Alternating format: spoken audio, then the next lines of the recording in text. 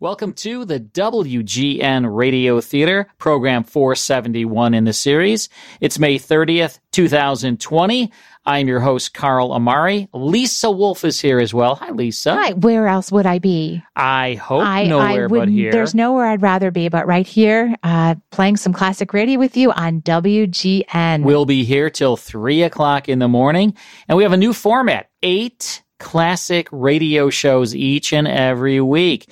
And this show has Sam Spade starring Howard Duff. We'll tune into My Friend Irma. We'll hear crime classics, Broadway is My Beat, The Great Gildersleeve, The Cisco Kid, Gunsmoke, and Vic and Sade. And you know what, Lisa? If you have some fine jewelry that you don't wear anymore, you know where to sell it. Burdeen's. You want to call my good friend Matt Burdeen at 1-800-875-4418 and mention this radio offer, and he will give you a free appraisal on that fine jewelry. Now, I have been sending my family and my friends to see Matt Burdeen at Burdeen Jewelers, and I got to tell you, they're all happy on how much money Matt paid for their fine jewelry. And I know you revitalized some of your jewelry, right? I did. I sort of updated some pieces that I had inherited that I didn't feel was my style. And now it's more beautiful than ever, and I wear it and appreciate it. So I appreciate that you let me in on your little Matt Burdeen secret. That's right. Now, not only does Matt Burdeen revitalize old jewelry into new, fresh, beautiful jewelry pieces, but he'll buy your fine jewelry, or you can go to his website and peruse all the amazing pieces of jewelry that Matt has on display. You can go to Burdeen's, BURDEENS.com. That's his website, Burdeens.com, or call Matt and tell him about this radio offer. He'll give you a free appraisal on your fine jewelry. Get some cold hard cash for that jewelry that you don't wear anymore. 1-800-875-4418. And the website again, BURDEENS.com. When we come back from the break, it's the adventures of Sam Spade. Stick around. Hour 1 of the WGN Radio Theater. Lisa and I are here every Saturday night from 10 p.m. until 3 o'clock in the morning, bringing you the greatest old-time radio shows of all time. Texting and driving is very serious. Remember, safe driving is everyone's responsibility. Put the phone down and don't text and drive. This message courtesy of Blaine's Automotive, located at 11917 South Arrow Drive in Plainfield. For the best in automobile service, stop by 11917 South Arrow Drive in Plainfield or call 630-877-0097. That's 630-877-0097. That's Blaine's Automotive on the air, reminding everyone to arrive alive. Don't text and drive. You know, Sam Spade would tell everybody that if he was around right now. I would tell everybody that, and I am around. That's right. Sam Spade, detective. That's what we have for you now. Now, this detective character was created by Dashiell Hammett for the Maltese Falcon.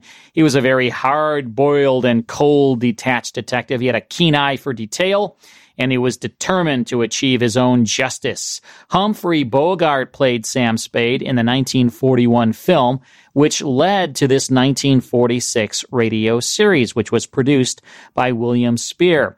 Newcomer Howard Duff starred as Sam Spade, with Lorene Tuttle as Spade's secretary, Effie Perrine. And we have a broadcast for you now from July 18th, 1948, called The Missing News Hawk Caper. Here's Howard Duff, uninterrupted in the adventures of Sam Spade, Detective. The Adventures of Sam Spade, Detective, brought to you by Wild Root Cream Oil Hair Tonic, the non-alcoholic hair tonic that contains lanolin. Wild Root Cream Oil, again and again, the choice of men who put good grooming first.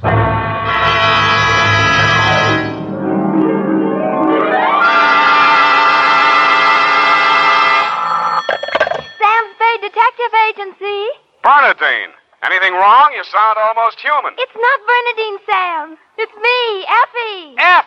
But I'll tell Bernadine about your compliment. How are things? Well, I've made out as best I could. I don't want Don't want you to think that I begrudged you a vacation. After all, you have worked hard. You did deserve it. Sam Spade, is that all you have to say to me? I'm not putting the blame on you. After all, it is a state law, so I can hardly accuse you of letting me down at a time when I needed you most. Well, you might at least ask me if I had a good time. I'm sorry if your conscience bothered you. Oh, well, it didn't. I had a divine time, and I met all sorts of interesting people. Mostly men. You don't say. What else? Well, it was this desert ranch, you know, with a lot of buttes around. You mentioned those. No, Sam, no. They're the result of erosion. Those outdoor types, they go to pieces. Sam, are you pulling my leg? Not over the phone, Effie, but stay where you are. I'll be right down to look at your snapshots. And when you have the time, I'll dictate my report on the missing news hawk caper.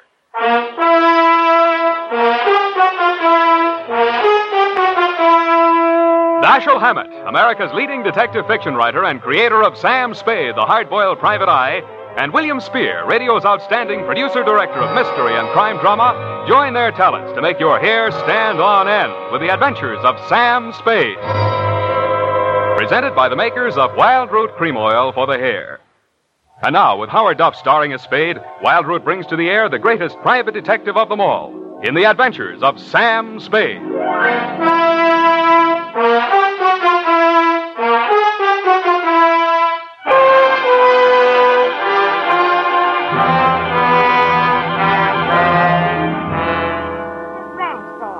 Outside of Kanab on Virgin River. Kanab, the Pearl of the West. Uh-huh. And did I mention the buttes? Oh, well, they're very interesting. The result of erosion. Yes. And it's authentic, too. Fay Hamlin's ranch. You, mean a working ranch? Yes, you see, that way you get into the spirit. Mm-hmm. My job was to feed the chickens. And that's how I met him. One of the buttes? Oh, Sam, he's a very cultured gentleman. Culture smulcher. What's he do for a living? He cures stammering. You don't say. What's his name? Charlie Shank. Charlie Shank? He's the founder of the Shank Institute of Articulative Correction, which I should learn. Articulative Correction.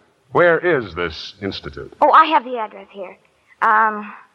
General Delivery, Butte, Montana. Mm-hmm. You're sure you didn't help him break parole, Effie? Oh, no. We just went on long walks together. Where to? Oh, different points of interest. Like Wolf Canyon. Figures. Uh-huh. He invited me on this camping trip, honorable, of course. Mm. But I couldn't go on account of my sunburn. Oh, Oh. I had an awful. Oh, I that's still too got bad. it, you see. And then he went back to Butte. He had to leave in such a hurry he couldn't even say goodbye. Wow. It was a pity, too, because an old friend he hadn't seen in years came looking for him just a few minutes later. With a warrant? No, he was an attendant in a nearby hospital. Mental? Oh, yes, very intelligent. He read me some of his poetry. Maybe you've heard it. A loaf of bread, a jug of wine, and thou. Wait a minute. Isn't that the Rubaiyat of Omer Khayyam? That was written by a guy named Fitzgerald. Well, of course, that's his pen name. Quite a penman. Yes, but he's paid his debt to society. And the other time it was a bad beef. Oh, He naturally. told me all about it. Yes. He cried on my shoulder afterwards. Sweetheart, when you make a mistake, it's a beaut. Sam, nothing happened. Well, I'm glad he cured you of stammering anyhow. Ready? Oh, yeah.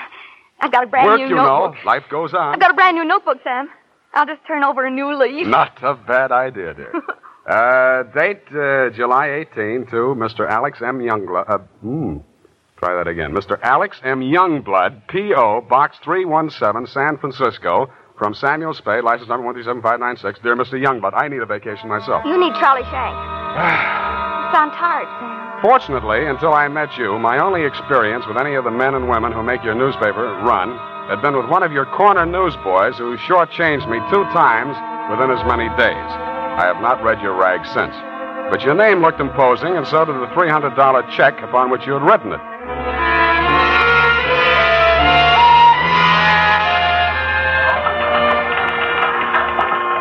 Per your instructions, promptly at 4 p.m. on the 15th inst., I munched through the litter of your city room toward a door marked A.M. Youngblood, publisher, managing editor, and city editor. I wondered if you were ambitious, frugal, or 3 men. I did not know that you had good taste until I saw the trim, 20-ish, and toothsome secretary in your outer office. Hello. You're new here, aren't you? Well, I'm not exactly here. I'm just here to see Mr. Youngblood. Oh. The name is Spade. Samuel Spade? Sam, except to my most intimate friends. Well, my advice to you, Sam, is to beat a hasty retreat. He's in a foul mood. Oh? Why? Is he blind or older than he feels? I refer, of course, to your spectacular charm, Miss, if I may call you Miss. Please, this is neither the time nor the place. My name is Phyllis Watson, and my phone number is in the directory, if you're really interested. I could be. Thank you. And if a man answers, tell him you're my French teacher. Oui. You better go in now. If you're late to an appointment with him, you're through. Do you have any more words of wisdom? No, but I hope you can do something to improve his state of mind. He's been awful lately. Good luck, Sam. Thank you, Phyllis Watson. Come in, come in. Now, 1 minute past 4. You must be Mr. Spade. That's right. You're almost late. Sit down, Spade. Cigar? No, thanks. Well, don't expect me to offer a drink. You aren't a drinker, I hope. You don't listen to the radio, do you? Well, you'll not drink in this office. Nothing here but a cooler filled with water from a clean, gurgling, laughing mountain stream. You sound like a reformed drunk, Mr. Youngblood. What's that? Well, it was a good many years ago. If you don't mind, I'll just paste up the weather report for my morning edition before we talk. Oh, you do that too, huh? Yes, obviously. And with good reasons. I remind myself that I was once a copy boy, and I find it a splendid way to, at least once each day, to lower myself to the level of the working man. There we are. Very hot in Phoenix, I see. Mm-hmm. Just what do you want a detective for, Mr. Youngblood? I was coming to that, Mr. Spade. Sorry. Now, well, first let me warn you that your assignment is a highly confidential one.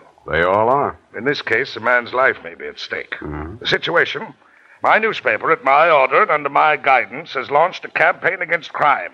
Not aimed at the petty criminal, but at the easy-living leeches at the controls of the rackets, the hoods in bankers' clothing, the mansion-housed parasites who direct the pickpockets, the second-story men, the housebreakers, who gamble away $500,000 a year and pay income tax. Don't go to pieces. Of that amount. Yes, I understand. You're after the boys on the safer side of the fences. Nicely put, Spade, yes. Thank you. Well, the long and short of it is this. The author of the expose series, Ray McCulley, my top crime reporter, has been missing for 2 days. I want you to find him. What makes you think he's still alive? Good heavens, Spade, why must you suggest that he isn't? Because if I were a mansion-housed parasite in danger of being unhoused by a newshawk, I'd see said newshawk standing in a cement block on the bottom of the bay. I will accept that only when no stone has been left unturned. Every straw and every haystack has been searched. Every... nook and cranny? Yes. Sounds as though you need at least one police force, Mr. Youngblood. Now, why don't you just... No. Impossible. We've already had a brush with the police over the expose. I'll not be dictated to at this stage of the game.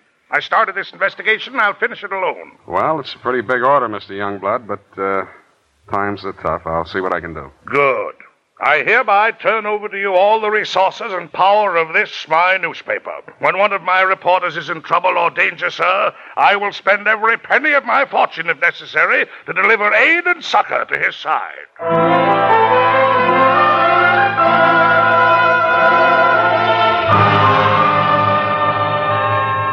You then gave me Ray McCulley's expose stories to date. I saw why you, his family and friends, and his creditors could have been worried about him.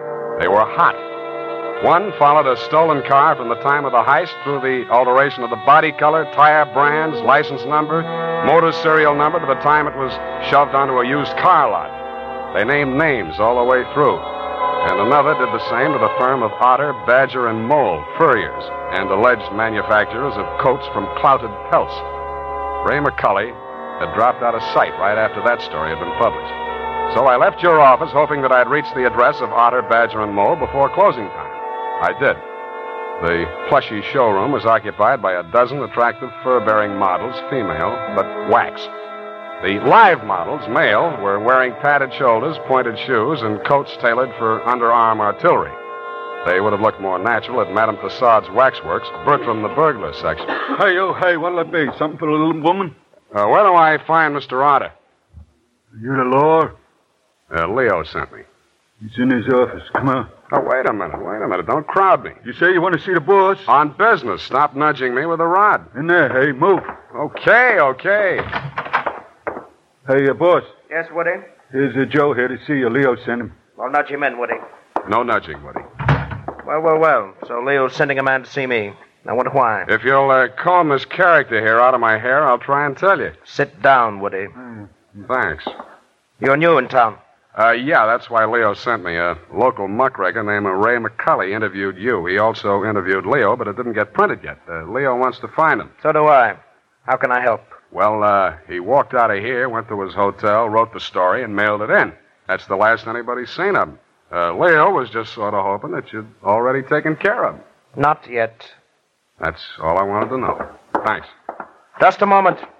Yeah? Leo sending you out alone? Why not? That's a tough boy, that McCully. He's got plenty of protection. That's what you need. What kind of protection? Go along with him, Woody. Who, me? You're Woody, aren't you? Now, look, Mr. Otter, I don't want to look a gift horse in the mouth, but the way I see it, this is a lone wolf type caper. Hey, what's the matter, hey? You think I'm too good for you? Well, Woody, I wouldn't say that. Good. It's settled then. Take care of him, Woody, and don't mix it up with any of Leo's boys. If he's out to get that rat McCully, he's our friend.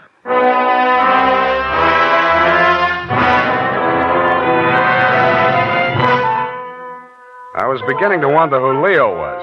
I'd grabbed the name off a calendar on the wall, Leo's Van and Storage. I didn't know whether he was the Leo Mr. Otter didn't like, and I hoped I wouldn't find out. The best way I could think to keep from finding out was to shake Woody. On the way uptown, I walked him past 4 police stations. Crossing Market Street, I pushed him straight into the arms of a traffic cop who begged his pardon and let me off with a warning. At the Blue Bottle Bar and Grill, I gave Joe, the bartender, the Mickey Finn sign, but Woody liked it. He ordered another. Then he said he knew a place on Columbus where the drinks were even better. It was called Leo's Place. I wondered if that meant anything. Hey, you, hey. Who, me, huh? I want your drink. Don't you like this joint? Yeah, sure, it's fine. We're not getting anywhere, though. You really take your work serious. Me, when I go gun for somebody, I go where I'm least likely to succeed. You live lonely. Yeah. Woody, what do you know about this guy, McCully? You hear the boss. He say he's a rat. Yeah, but he said he's got plenty of protection. Who's furnishing it? Well, you see, there's a... Boy, oh, boy. Look at what just walked in. I looked. What I saw was not disappointing. She was wearing a skin-tight black satin with a plunging neckline and a new look only in places where it didn't matter. But she still looked enough like your secretary, Phyllis Watson, to be out of place in Leo's place. She didn't stay there long. She made a beeline through the kitchen to the rear exit. I made a beeline right after her. Woody was breathing down my neck as I started up the rickety outside stairway at the back of the building. I stopped the landing and turned around to face him. See you later, Woody. I didn't wait to see if he made it all the way to the bottom of the stairs. I was more interested in what was going on at the top. A door had opened, and Phyllis stepped inside. The man who let her in looked like Ray McCully. Who are you? The name is Spade. I don't know that name. Your boss hired me to find you. Private Dick? Yeah. Can I talk to you for a minute? Sure. Put your hands behind your neck and walk up slow. Okay. All right. Go inside. What's the matter? You're not acting glad to see me. This is the guy, Phyllis. Yes. Alex hired him this afternoon. There, you see, now. What do you want me to tell Youngblood? You're not going to tell anybody anything. Oh! It caught me right behind the ear. The last thing I saw was that plunging neckline as Phyllis rushed forward. I didn't know whether she was rushing to my rescue or to get in a few licks of her own. 5 seconds later, I didn't care. As the design of the linoleum slammed up at me, I had just time to wonder why, of all the people who were looking for Ray McCully, I had to find him. Then I was out. Boinged. Maced for my pains.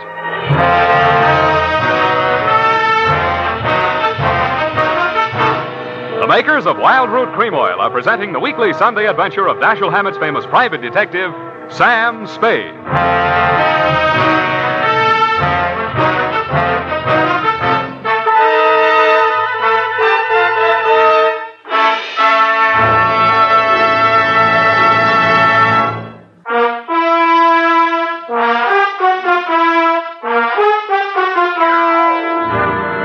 And now, back to the missing News Hawk caper. Tonight's adventure with Sam Spade.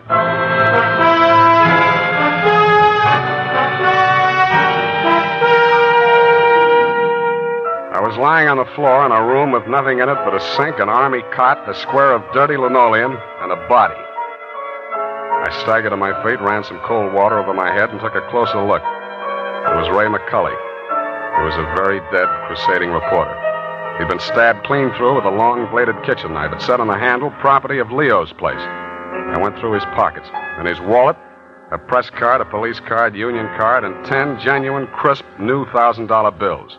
That gave me a line on the killer. He was crazy. So was I. I left it on him, too. Folded up in his vest pocket, I found 2 newspaper clippings, one from the Chronicle and one from your paper. Both weather reports for the same date. It was very hot in Phoenix, according to both papers. But according to your weather report, the temperature in Needles, California was 135 degrees. That needled me. So did the slip of paper I found on his shoe. The number 9 and a date had been stamped on it with a rubber stamp. The date was the same as that of the weather reports. I turned it over. It said Ruthie's Booth, Manson Bowling Alley.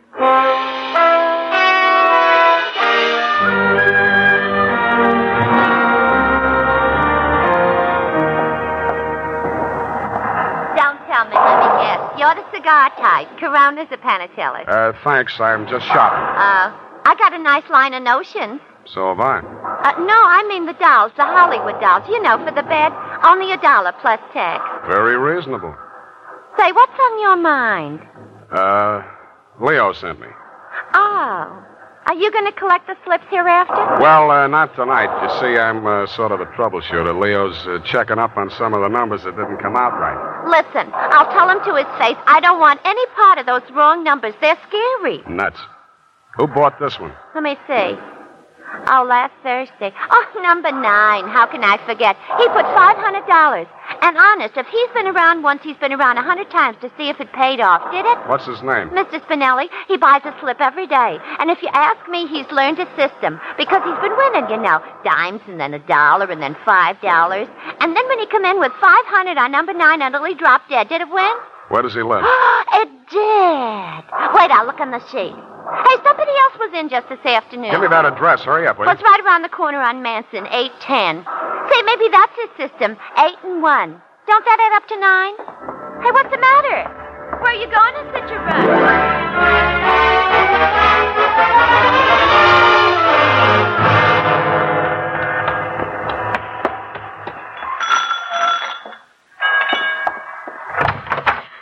Please, come back later. Tomorrow. Next week. Are you Mrs. Spinelli? Yes, please. I had so much trouble. Is your husband home? Oh, my poor man. They take him away. He's dead. Oh, I'm sorry. How did it happen? Who are you? I'm a detective. Maybe I can help you. May I come in? All right. Come on.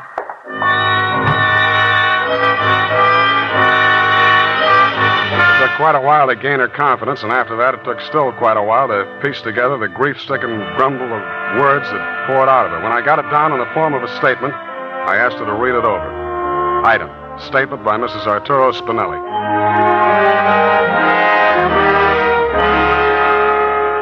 All the time he played those numbers. I told him they're just a bunch of gangsters. They don't let you win. Then he met this man McCully, a writer for the newspaper. My husband says this man shows him how to win. He wins and wins. Then he goes to bank and takes out all our savings. I begged to him not to do it. But no, he was greedy. And this McCully poisoned his mind. Sure, he won. He brought the money home in his hand. $10,000. I don't want it. I'm scared. I took it while he was sleeping with wine and gave it to the men. I tell him all I want is the 500. He tried to tell me we do good. We help catch the big gangsters. I say we don't want to do so good we get murdered in our beds. So he says, okay. But if I change mine, here is address. I don't change my mind. Because already my husband, he is dead. At home. Stabbed. No, I don't change my mind.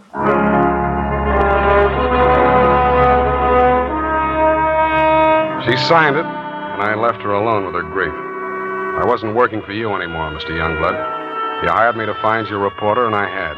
And I wished I hadn't. The rest of it I did for myself. You weren't in your office when I got there, but Phyllis was. I found her behind the city desk in the act of dropping tomorrow morning's weather report into the slot. I grabbed her out of her hand. What? Oh, it's you. Where's your boss? At home, I guess. We'll talk in his office. Come on. Sam, I can explain how I You're happened going to be... explain plenty before I'm finished with you. Sit down. Oh, you... I'll have to be so rough. What's the matter with you? Plenty. I'm stupid. I was stupid to take this job, and I was stupid to play it cagey with you. I should have beaten the story out of you before the trouble started. It's a little late in the day now, but not too late to send you up for McCulley's murder. Oh, you're insane. Ray McCulley was... I'm the only one who ever tried to help And him. I'm the only one who can place you in that room, not 10 minutes before the murder. I told you I can explain Stop why... trying to save your own skin. Spinelli was only one of a 500,000 poor dumb yucks that lose their nickels and dimes and dollars every day in the policy racket. Only he had the bad luck to win. There won't be any more lucky dead people like him if I have to make a patsy out of you to stop it. It won't stop it. Nothing will. Ray talked big and brave like you. Now he's dead. Yeah, with $10,000 dirty money in his wallet. I won't let you say things like that. Ray was an honest reporter, too honest. He thought Youngblood meant what he said about that cleanup campaign. Yeah, he did. He wanted to run this town by himself, clean up his competition. When Ray started collecting material on the numbers racket, he still thought Youngblood was on the level. But that was before he stumbled onto the thing about the weather reports. Yeah, that was a new one. The old Dutch Schultz mob used to add up the stock market quotations. If they cheated, they knew their customers weren't good enough at arithmetic to prove it. But who knows how hot it is in Phoenix unless they live there? I don't know what you're talking about. Listen, that's how the number game works, sweetheart. The suckers pick a number from 1 to 10, see? The operators tally up the slips, and the least popular for that day has to win. The weather report doesn't have to pass through the copy desk, and with Youngblood pasting it up with a few strategic corrections, it was easy to make their winners look as if they were on the level. But of course, you had no way of knowing that. You only watched them do it day after day. You know, I couldn't understand why he did those things. It seemed silly falsifying a weather report, but it didn't seem as if it could do any harm. What did you meet McCulley for? To get your cut of the 10 grand Spinelli was killed for? How dare you? I went there to warn him about Who you. killed him? I don't know. You're lying. All right, I'm lying. But I can prove that Ray was on the level. I've got the proof right here. The whole story he wrote on the numbers racket, even naming Youngblood as the head of it, his own publisher. I went there to get it. I was going to take it to another newspaper. Why didn't you? I can't tell you that. You don't have to. Mrs. Spinelli was confused, grief-crazed. She had to put the blame on somebody, and when she did, she got her revenge the only way she thought she could. She may have been right about that, but she killed the wrong man. Why didn't you tell me you knew who killed Ray? I wanted to give you a chance to tell me yourself. I'm glad you didn't.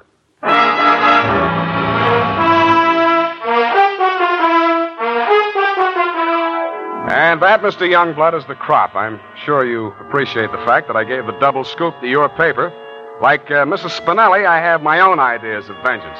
Besides, it may up your circulation a little, and you can certainly use a little extra money for your defense. By the way, who's Leo? Period, end of report. But Sam, Yes, Evie. I thought Mrs. Spinelli killed Ray McCulley. The vacation helped. You were absolutely correct. Mrs. Spinelli killed Mr. McCulley, if you'll pardon the expression. But why did she kill her husband? I was wrong. The vacation didn't help. You mean she didn't? She killed McCulley to avenge the murder of her husband. You mean Mr. McCulley killed Mr. Spinelli? Effie, stop. I'll go mad. Oh, you need a vacation, Sam. Look, type that up. The clatter of the keys may stimulate you to further cerebral activity. I beg your pardon, Sam? Brain work. Now, shoot. Oh, brain work. Oh, well, you know best. Well, here it is, Sam. And you were absolutely right. The typing cleared my mind. It's all clear now except for one thing. Well, let's clear that up right away. Why did Mrs. Spinelli kill her husband? She did not kill her husband. Oh, I'm sorry. I meant, why did Mr. McCulley kill Mr. Spinelli? Kelly did not kill Spinelli. Who's Kelly? McCulley. McCulley's real name was Kelly? Now, let's start all over again. Disregard everything we've said up until now. Make your mind a complete blank. All right, Sam. In the first place, McCulley did not kill Spinelli. That's what I said. It was his wife, wasn't it? Now, wasn't it, Sam? Oh, stop teasing me. Sam, why do you look at me like that? Effie, Mr. Spinelli was killed by one of the policy racket hoods to get back the 10 grand he won on the numbers game. Then how did the money get into Kelly's pocket? McCulley's. Why do you insist on using his alias, Sam? Effie, that was a tip of the tongue. I mean, look, Mrs. Spinelli took it to him because she was afraid her husband might be killed for Then it. why didn't they take the money when they killed him? Because Mrs. Spinelli had already taken it. Then she did kill him. Go home, Effie! All right, Sam. I'm sorry I'm so irritable to you, but I thought it... Well, it's been so long since I've been here, you know, Sam. Angel, you're just tired. Vacations have a habit of doing that to you. After a week or two in the office, you'll be all rested up again. I'll take it easy. You act as though you thought my mind were affected. Come here. Sam, now don't. My sunburn. Oh, it hurts. It's nice to have you back. You look good, too. All tanned and healthy. It's great. I think my nose is peeling. Well, don't pick at it. Good night, Sam. Good night, sweetheart.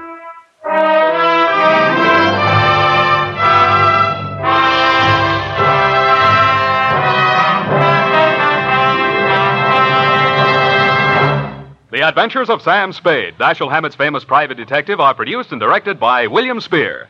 Sam Spade is played by Howard Duff. Lorene Tuttle is Effie. The Adventures of Sam Spade are written for radio by Bob Tallman and Gil Dowd, with musical direction by Lud Gluskin. Gil Dowd directed tonight's broadcast in William Spear's absence. Join us again next Sunday for another adventure with Sam Spade, brought to you by Wild Root Cream Oil. Again and again, the choice of men who put good grooming first. This is Dick Joy reminding you to... Get Wild Root Cream Oil, Charlie. It keeps your hair in trim. You see, it's non-alcoholic, Charlie. It's made with soothing lanolin. You better get Wild Root Cream Oil, Charlie. Start using it today. You'll find that you will have a tough time, Charlie, keeping all the gals away. Hiya, Baldy. Get Wild Root right away. This is CBS, the Columbia Broadcasting System.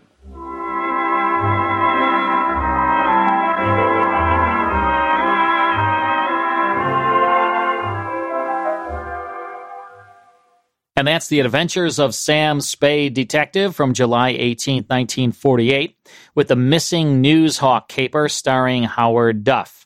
It's time now for the first half of My Friend Irma situation comedy series that was set in Manhattan, came to radio in 1947, lasted until 1954. You could also see My Friend Irma in the movies and on a TV series. Marie Wilson starred as Irma Peterson, dim-witted blonde stenographer, with Kathy Lewis as her roommate, Jane Stacy. This was a very funny series, Lisa, and we have a broadcast for you now from February 9th, 1948. It's called Billy Boy the Boxer. Here's Marie Wilson in the first half of My Friend Irma.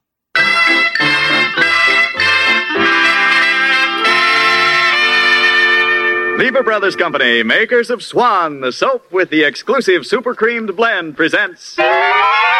Our friend Swan. With My Friend Irma.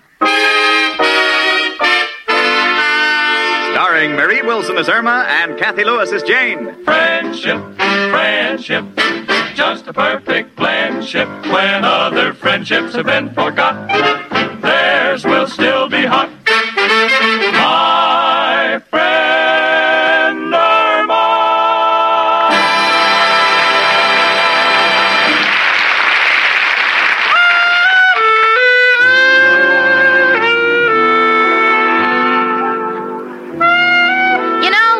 City with a population the size of New York's, there are bound to be many people like yourself.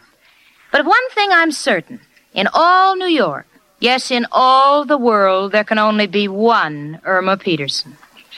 How do I know? Because only one person thinks like my beloved roommate. For instance, the other day I was reading the newspaper and I said, Irma. Yes, Jane? Listen to this headline in the paper. Higher meat prices predicted for 1948. Isn't that awful? Oh, it sure is, Jane. It's going to give a lot of people an inferiority complex. Inferiority complex? Yes, I heard that the human body is only worth 97 cents. Why should a cow be any better than you or me? I would try to find an answer for that, but right now I'm more concerned with Irma's heart than her mind. You see, Valentine's Day is nearly here, and with the approach of any holiday with the least romantic significance, Irma becomes certain that Al is going to propose. She felt that way on Mother's Day, on Father's Day, in fact, on every holiday except Labor Day.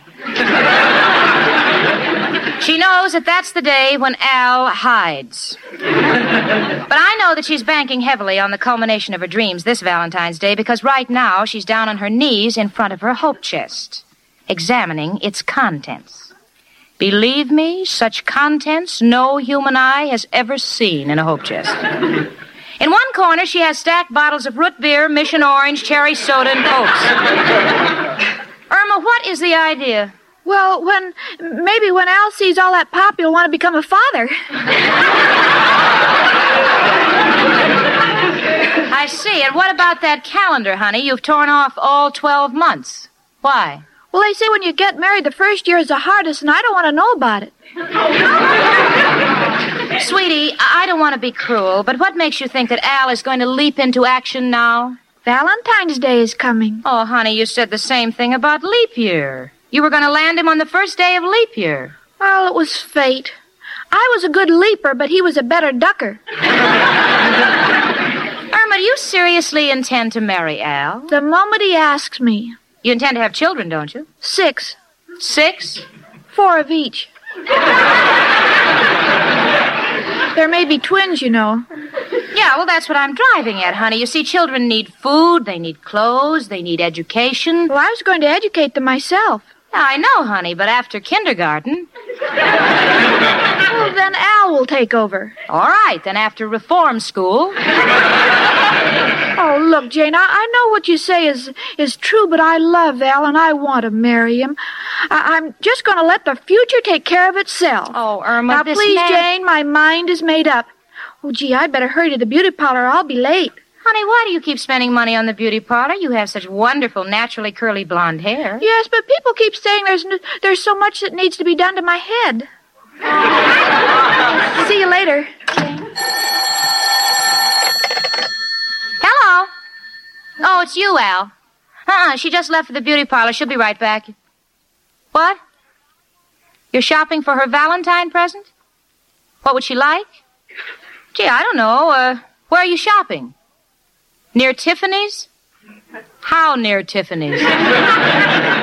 Oh, the 5 and 10. Well, look, Al, will you come over here? There's something very important that I want to discuss with you, huh? Yeah, while Irma's gone. Please hurry, will you? Bye. Come in. It's only me, Professor Kropotkin. Jenny, I hope I'm not intruding. No, Professor, not at all. What's on your mind? Well, I'm going away for a week, and I want to sublet my room. Does this ad read right? Well, let me hear it. Wanted gentleman to sublet room. Must be insane. Ah, Professor, don't be so dramatic. If there's as much wrong with your room as you say, why, call Mrs. O'Reilly up and put your foot down. This is impossible. If I put my foot down in that room, I go right through the floor. Well, Professor, I sympathize with you, but I've got other things on my mind. What's wrong with Irma now? Well, she's made up her mind that she's going to marry Al. And you are worried that he won't be able to make a living for her, eh? Well, you know how long it's been since he worked. Yes, that was when the Normandy turned over.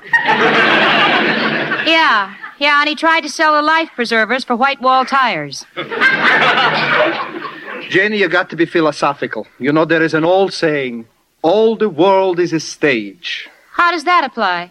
It don't. This is only a consolation if you ain't got money to go to the movies. That's Al. Professor, I'm expecting him. Come in. Hello, Jane. Oh, hiya, Professor. Hello, Al. Well, I got to be running along. Don't you want to hear about my new deal? Look, another deal he's got. What is it this time? Shaving cats and selling them for Mexican chihuahuas? I stopped tampering with animals, but got a natural. It's a pair of binoculars with built-in pictures of pin-up girls. So when a dame drags her husband to the opera, he'll have something to look at. How's it sound? Like all the others. Now, if you'll excuse me, I'll go up to my room and feed my birds. Birds? What kind of birds do you have? I don't know. When you haven't got any windows, you don't know what you're going to get. Goodbye. Well, Jane, what did you want to see me about that's so important? Well, Al, I want to talk to you about Irma. Oh. She loves you, and since she has no family within 1,500 miles, I'd like to talk to you like her father would. Fair enough. Now, Al, just what are your intentions regarding Irma? Well, Pop, I'll tell you. I love Irma, and someday I hope to give her my name. What else? What else? Yes, what are you going to do about a job? Well, I sent an application in. Al, that was a year ago. Boulder Dam is finished. Forget about it. Al, you have got to go out and get yourself a job. Oh, now, look, Jane, you got me all wrong. I'm not against work. It's just that a man like me has got to pick the right spot. What do you mean? Well, I'm not the kind of a guy that can work for somebody else. I feel I'm a born leader. Got to do things on my own. Maybe I got that same drive that you find in men like Edison, Marconi, Louis Pasteur, and Rip Van Winkle. Well, look, Jane, that's how I am, and nothing's going to change me. I'm willing to work, but want to work for myself. Oh, Al, that's ridiculous. Why? Richard works for himself. Are you comparing yourself to Richard? Why, he's a self-made man. Richard could retire on just what people owe him. Well, I could retire on what I owe people. Now, Al, don't joke. I give you my word that unless you straighten yourself out, I'm going to do my best to prevent Irma from marrying you. Oh, I've got to go down and meet Richard now, but this isn't the last that you've heard from me. Oh, hello, Chicken. Hi, Jane. Hello, Al, honey. Oh, Al, your ears are burning. I bet you were talking about me. Yeah, Chicken. I was just telling Jane how much I love you.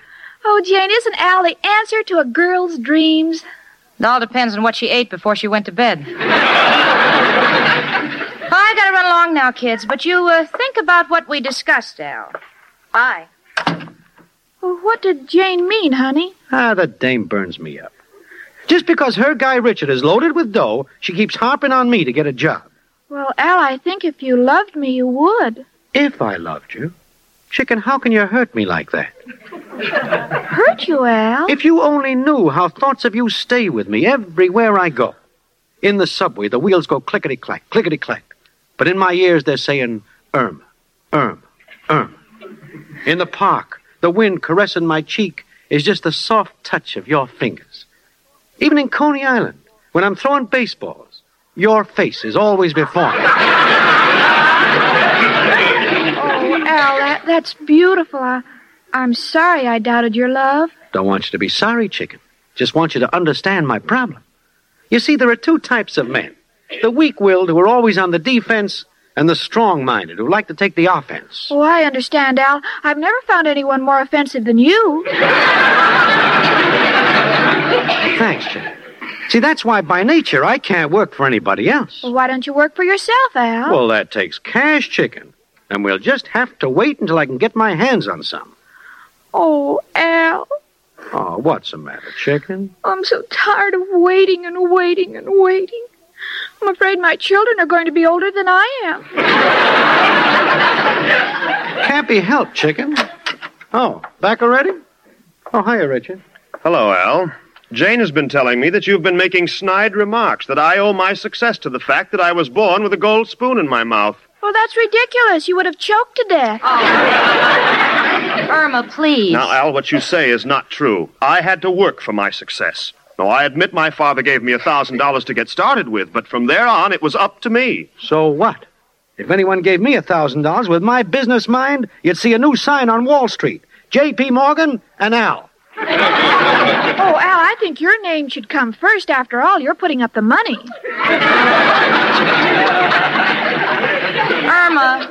Irma, will you just stay out of this? Look, please? Al, what you're trying to tell me is that the only thing you want is a start, right? Right. Okay, Al, I've got a proposition to make. Huh? Now, Jane and I are terribly fond of Irma, and her future welfare is our chief concern. Now, since you say you can't work for anyone else but must be on your own, well, we want you to have the same opportunity I had. So here is my check for $1,000.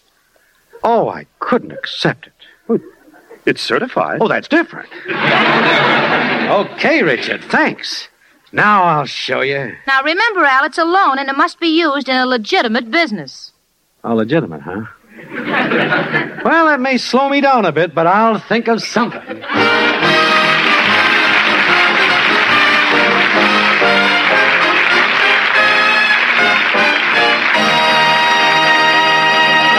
Well, it's been 24 hours since Al started out to set the world on fire with Richard's $1,000. So far, we've had no word from him. I'm not confident. Because knowing Al and his deals, I wouldn't be a bit surprised if he buys $1,000 worth of peas, whitewashes them, and sells them for pearls. Honestly, I'm really worried. After all, I was responsible for Richard lending the $1,000. Irma. What, Jane? Wonder what sort of business Al is going to invest in. Hello? Hello, chicken. This is Al. Now let me do the talking. Don't want Jane to know it's me. You understand? Yes, Henry. Got great news, chicken. Just bought a sensational heavyweight. Paid the $1,000 for his contract. He's got 10 decisions and 5 knockouts to his credit. Well, that's wonderful. What business is he in? Chicken, he's a fighter. Name is Billy Boy. Gonna make a fortune with this guy. I don't crack to Jane till I get there. Want to see the way her eyes light up when I tell her. All right, George. Goodbye. Irma, I heard you say Henry. Why'd you say goodbye, George? Well, they're partners. Irma Peterson. Was that Al? Was it? Well, you'll never find out from me. Al would hate me if I told you. That's the first half of My Friend Irma from February 9th, 1948, a show called Billy Boy the Boxer, starring Marie Wilson. We'll have more of that after these words. Every 6 days in the U.S., a tow truck operator is hit and killed on our highways. It's up to you to remember the 3 C's of safety: caution, courtesy, and above all, common sense. Remember, the life you save could be your own. This message courtesy of Nick's Towing, where they are working hard for the future of our great community. For all of your towing needs, call 847-671-5290 or 630-774-9769. That's Nick's Towing on the air, because they care. After the news, we'll have the conclusion to My Friend Irma, and then it's Crime Classics. It'll be hour 2 right after the news. Hour 2 of the WGN Radio Theater. We're here every Saturday night from 10 p.m. until 3 o'clock in the morning. In this hour, it's the conclusion to My Friend Irma, plus we'll tune into Crime Classics. Texting and driving is very serious. Remember, safe driving is everyone's responsibility. Put the phone down and don't text and drive. This message courtesy of Blaine's Automotive, located at 11917 South Arrow Drive in Plainfield. For the best in automobile service, stop by 11917 South Arrow Drive in Plainfield or call 630-877-0097. That's 630-877-0097. That's Blaine's Automotive on the air, reminding everyone to arrive alive. Don't text and drive. All right, stick around. We have My Friend Irma after these words. Welcome back. Hour 2 of the WGN Radio Theater. In our last hour, we began listening to a comedy episode of My Friend Irma starring Marie Wilson. This is from February 9th, 1948. It's called Billy Boy the Boxer, and here's the conclusion. What business is he in? Well, I can't tell you until he does. Oh, well, all right. Then I won't try to guess. There's no sense in my knocking myself out. Oh, you guessed it. What? Knocking yourself out. He's a fighter. His name is Billy Boy. What? A fighter? Oh, Irma, you... Come in. It's only me again. Janie, why do you look so distressed? Oh, Professor, Richard loaned Al $1,000 to go into business, and he bought a prize fighter named Billy Boy. Sleeping Billy Boy. I know him well. He was married to a little waitress in the gypsy tea room. They finally got a divorce. Fighting? Yeah, she was always beating him up. That's what I figured. Oh, why did I ever talk Richard into this thing? Well, maybe Billy Boy's making a comeback. Who knows? If they get the right match, he might win. Oh. Who with any kind of a name could he beat? Margaret O'Brien. Come in. Hiya, folks. Well, I did it. Well, what's all the noise? Hey, Jane, why are you staring at me like that? You haven't heard the good news. Oh, you heard the good news. Well, I didn't tell her, Al. She guessed. Al, how could you do this? Now, wait a minute. You don't even know the man. I admit the guy's been knocked out in his first 10 fights, but he's coasting. Wants to find the right spot. Where, in the morgue? Now, look, Jane, I never was a chump, and I ain't one now. Got Billy Boy booked to fight Gentleman Jim McKenzie, and I'm going to clean up. Oh, Al, you're out of your mind. Take it easy, Jane. Before you start condemning me, why don't you come down to the gym and take a look at my boy? Oh, let's go, Jane. Gee, I haven't been to a gym since I went to school. Wait a minute. Where are you going? To get my midi blouse and bloomers.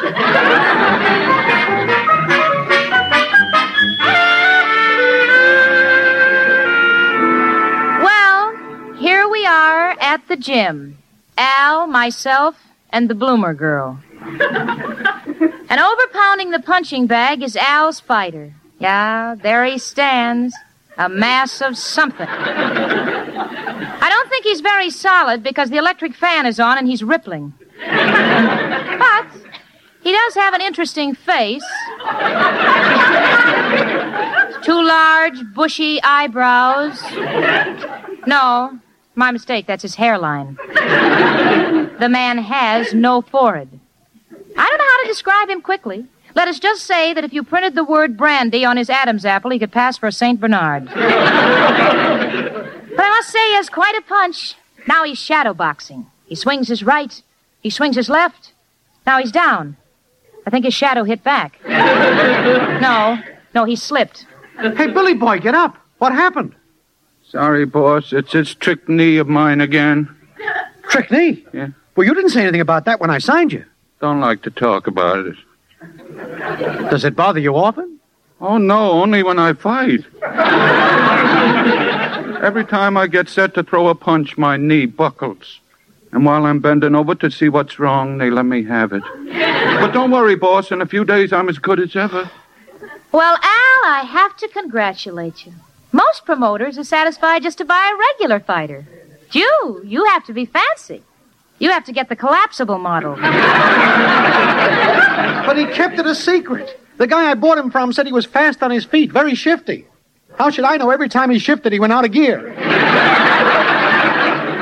Well, Al, now that I've seen your fighter, I'll run along and tell Richard that he's poorer by $1,000. What a businessman. Oh, gee, Al, I think Jane's unfair. No, chicken, she's right. Billy Boy'll get in the ring, and in 1 minute he'll be down on his knee. Well, that's not so bad. That's the way Al Jolson started. But I can't sing. Oh, Al, don't be downhearted. Ah, please, chicken, what's the use of kidding ourselves? This guy is nothing. I've been taken, gypped, swindled. And there's only one honest thing to do. Well, what, Al? Try to unload him on somebody else. And in a case like that, there's only one man who can help us. Who, Al? Who else but... Hello, Joe. Al, got a problem. Want to unload a boxer. No, not a dog. Wait, I take that back. He is. His name is Billy Boy. Yeah, that's the guy, yeah. Joe, I'm stuck with him. How can I unload him without people finding out about his knee? Uh-huh. Uh-huh. Uh-huh. Mm-hmm. Put Irma on his lap and sell him for a ventriloquist. Look, Joe, I'm in no mood for gags. I gotta think fast. So long. Nothing doing, Al? No, we're cooked. Out of my way. I'm ready. I'll kill him. Hold it, Billy. That's not the gong. It's the...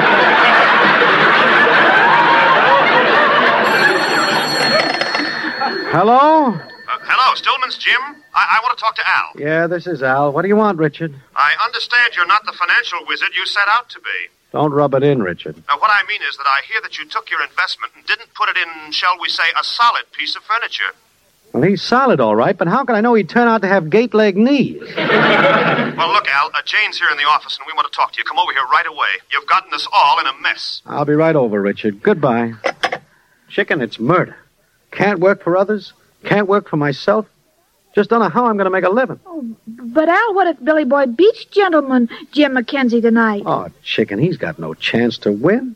I tell you, the guy's a bum. Oh, gee, you sound like my own mother. Well, I got to go square myself with Richard. I'll see you. You know, miss, I don't think he has any confidence in me. Oh, now we're ruined. And it's all your fault. Mine? You see, Al can't work for himself and has to be the boss, and Richard has always been the boss and has the money, so he lent Al money so he could be in business like Richard, who has a gold spoon in his mouth, which he got from his father to buy you. That's a little hard for me to follow. You see, I'm a little punchy from fighting so long. Well, then I'll tell it to you more slowly and clearly. You see, Richard wanted to invest, so he left Al invest in you because of Richard's girlfriend, Jane, who rooms with me. But you being a bad investment, I can't get married, not to you or Richard. That is because I belong to Al. Lady, how long you been fighting?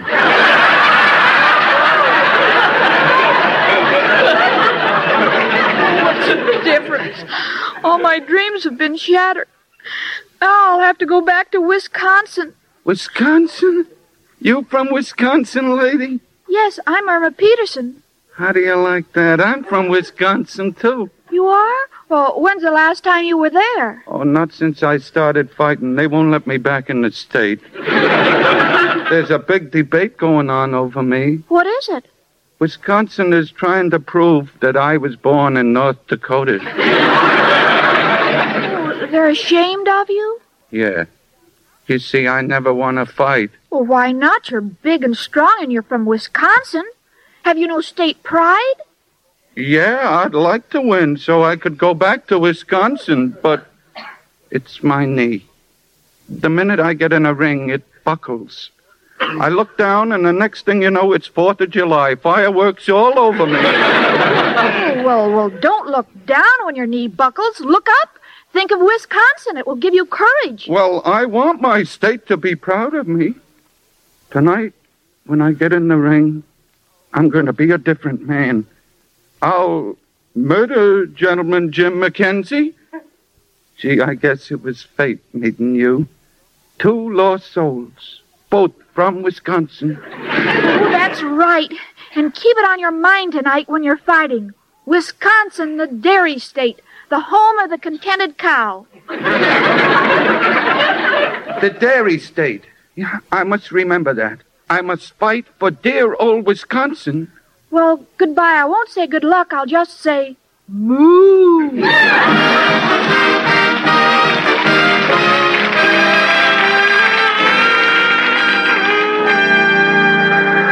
Well, here we are at the fight. The gong for the opening round is just about to sound.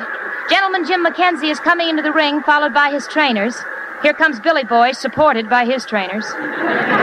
Al is beaming proudly. He's waving at the boxing commissioner with one hand and taking cigars out of the referee's pocket with the other. Now he's come over to join us. Got to hand it to Richard, Jane. He's got a great financial mind. Smart of him to make us all bet on Mackenzie to beat Billy Boy. In that way, we'll get even and make a little. Well, things like that account for my success, and to use a Wall Street term, it's called protecting your investment. Say, here comes Irma. Yeah. What is she doing with a cowbell in each hand? What's the difference? The fight's going to start. Yeah, sit down. Sit down, Irma, sit down. Ladies and gentlemen, the final event of tonight's Elks Club Smoker, a 10-round bout to the finish. On my right, weighing 185 pounds, that pride of Boston, Gentleman Jim McKenzie. What a prize! Money in the bank. And on my left, weighing 180 pounds, originally from Wisconsin, Billy Boy. What is that, Irma? Well, Jane, you see, as soon as... Wait, honey, wait. The fight's starting. Shh. Well, there they go. Both fighters are in the ring. Gentleman Jim is pulling back his left. There it goes forward. And there goes Billy Boy downward. Well, folks, let's get ready to collect our money. 7, 8, 9. Moo! Irma, what are you mooing about? Oh, you'll see, Jane. See what? Oh, my goodness, what I'm now seeing, no one would believe. Billy Boy is up. But not for long. He's down again. 6, 7, 8. Moo! Stop that mooing. Oh, but you see, Jane... Oh, honey, be quiet. Billy Boy is up. He's a different man. Look. Now Mackenzie's down. 8, 9, 10, you're out. No. Billy Billy Boy has won the fight. Oh, I did it, Jane. I did it, and it was all because of my mooing. What are you talking about? Well, we wanted Billy Boy to win, and when I found out he was from Wisconsin, I got him to fight like a man. Irma, this may be news to you, but your mooing has just cost Richard $3,000. You see, we bet on Mackenzie. Oh, I'm sorry, Richard. I thought you wanted Billy Boy to win. That's why I mooed. You see, we're both from Wisconsin. Wisconsin? Irma, you were born in Minnesota. Well, this is a fine time to tell me.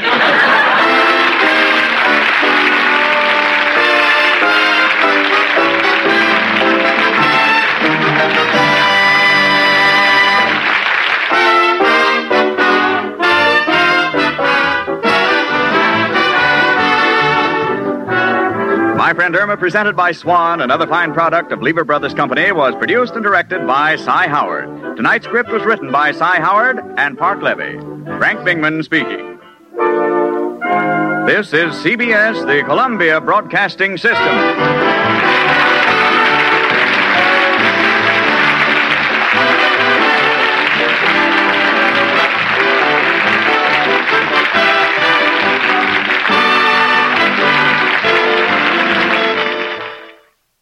That's My Friend Irma from February 9th, 1948 with Billy Boy the Boxer, starring Marie Wilson and Kathy Lewis. Hope you enjoyed that. In just a moment, we'll tune into Crime Classics, but I want to remind everyone listening that we have 5 free classic radio shows waiting for you at our website, 100radioshows.com.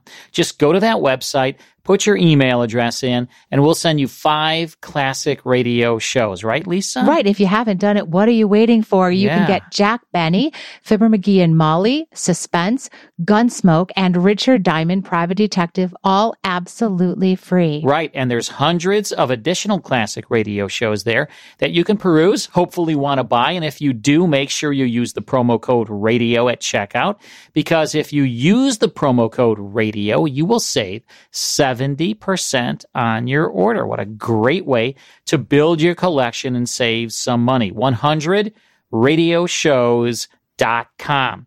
All right, time now for Crime Classics. This was a docudrama that came to CBS Radio June 15th, 1953. Lasted about a year till 1954. It was created, produced, and directed by the very talented Elliott Lewis. Now, this was a true crime series examining crimes and murders all throughout history. It grew out of Elliott Lewis's personal interest in famous murder cases, and it took a documentary-like approach to the subject, carefully recreating the facts, personages, and feel of the time period. Lou Merrill portrayed our host, Thomas Hyland, and the series featured radio's finest supporting players. We have a broadcast for you now, going back to July 6, 1953. It's called The Shrapnelled Body of Charles Drew Sr., stars Lou Merrill. Here uninterrupted now is Crime Classics. Good evening. This is Crime Classics. I am Thomas Hyland. I'm going to tell you another true crime story. Listen.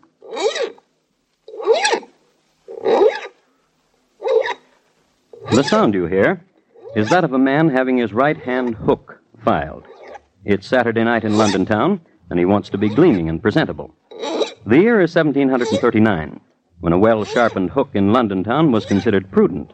And Captain Rat, that's R-A-T-T, besides being a drunkard, a scoundrel, and a smuggler, was a prudent man. The young man handling the file is named Charles Drew, Jr., and he is performing this intimate little ironmongery because he needs a favor done. Captain Rat can help him out. He can supply the youngster with an alibi, and Junior badly needs one, for he has just shot his father dead. And tonight, my report to you on the shrapnelled body of Charles Drew, Sr.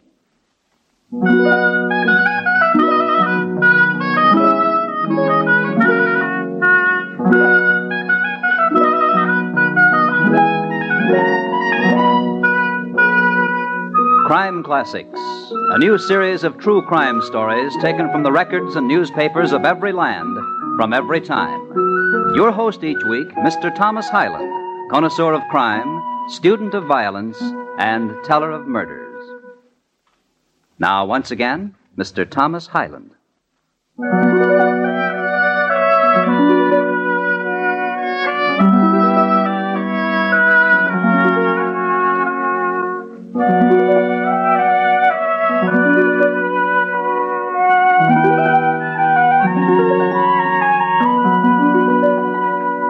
The year, as I've told you, is 1739, and the place, Long Melford in the county of Suffolk. Long Melford was a small, quiet town near London, and in it, a manor, and in the manor, a high-vaulted room of roaring fire, great shadows, and flying buttresses. Directly beneath the buttress that flew toward the west, two men, father, son, Charles Drew Sr., Jr. Son? Yes, Father? The time has come for you and I to have a talk. I'm grateful. There are things vexing me. Perhaps what I have to tell you will answer your vexation. I'm very fortunate. I've tried to be a good father. A most excellent father. There's no one richer than you in Long Melford. Which is what I want to talk with you about. I know. I've drawn my latest will. This. What a gentle and most excellent father I have. Have you ear to what they say of you in the square? No, what do they say? That you are gentle and most excellent. What of the will?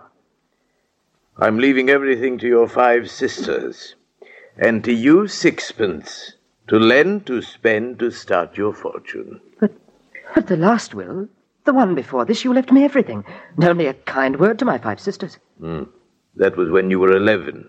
Now you are 19. And a good son. To whom good? To you good. Nay, to the cutthroats and smugglers with whom you cozen. It is not so. This is so, I know it. You consort with people of ill fame. And also with Mr. Richardson's housekeeper. Shall I explain this of Mr. Richardson's housekeeper to you? 'Twould be well. She is a most excellent housekeeper, and I wish to employ her for our own household. And this you have been trying to do for the last year. Well, she demands high payment.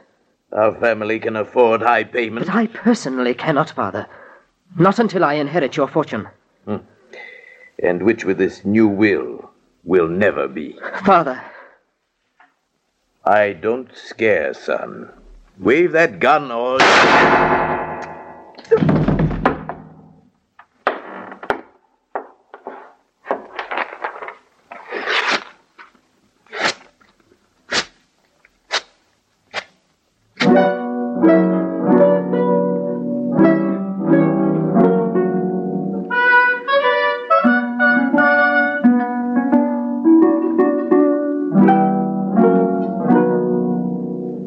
A smattering of intelligence concerning 1739 ballistics.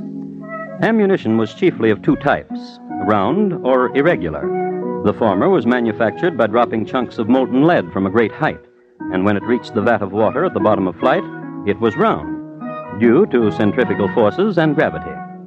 Among men who puttered with this sort of thing, round shot was considered pretty fancy. Mostly guns were loaded in this era by whatever iron junk was to hand. It should be recorded that Charles Drew, Jr. had stopped at a small junkyard on his way to talk with his dad. This is the reason the coroner found numerous pieces of irregular junk iron in Dad's corpse. Let's see what Dad's son is up to now. Scene, Ye Old Bunnery, a rundown bake shop on Abernathy Lane. The time, 2 hours later. Principals, Charles Drew, Jr. and Mr. Humphrey, bun baker. What brings you to Ye Old Bunnery, Charlie? I want to know a thing. And that is what? Humphrey, how would you like £100? You were saying £100? All you must do is say you killed a man. I killed a man. My £100, please. You must say you killed my father. I killed your father. My £100. To the police. Charlie. £200 now, and £200 after you've been to the police. You killed your poor old dad, Charlie? With this pistol. Huh? Leave you to be a very rich man? If someone were to go to the police and said he killed my father, he would be rich too. With his neck in the gibbet? I would guarantee that the man would be released.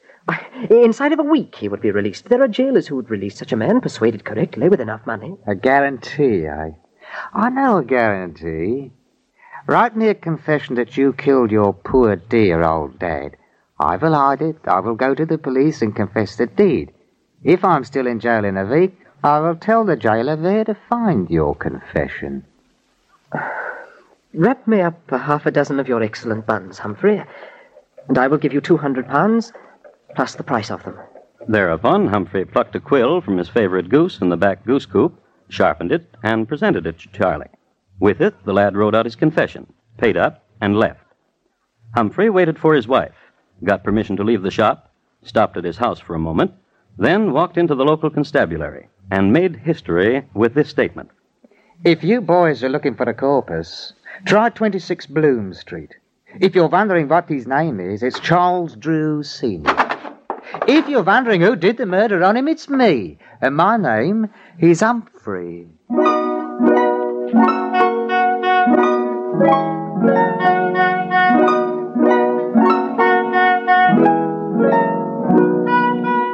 The police, upon arriving at the appropriate room at 26 Bloom Street, understood immediately that foul play had been done.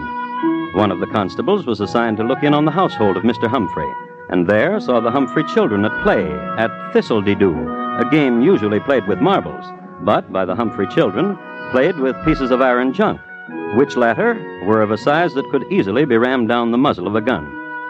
The gun was there, too, under a pillow on Mr. Humphrey's side of the bed. Mrs. Humphrey, who in the meanwhile had returned home, shook her head philosophically when apprised of the situation. It is recorded that Mrs. Humphrey's parents had both been put away as confirmed smugglers, a felony against the Crown.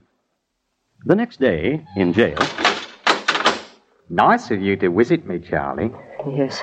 What news do you bring? When am I to be released? I went to see Sir Roger Firebrace. How is Sir Roger? Dead. 'Tis a pity, too, for he would have gotten your release in an ounce for a few £100. Don't forget, laddie, I've got your confession. You've got till Sunday.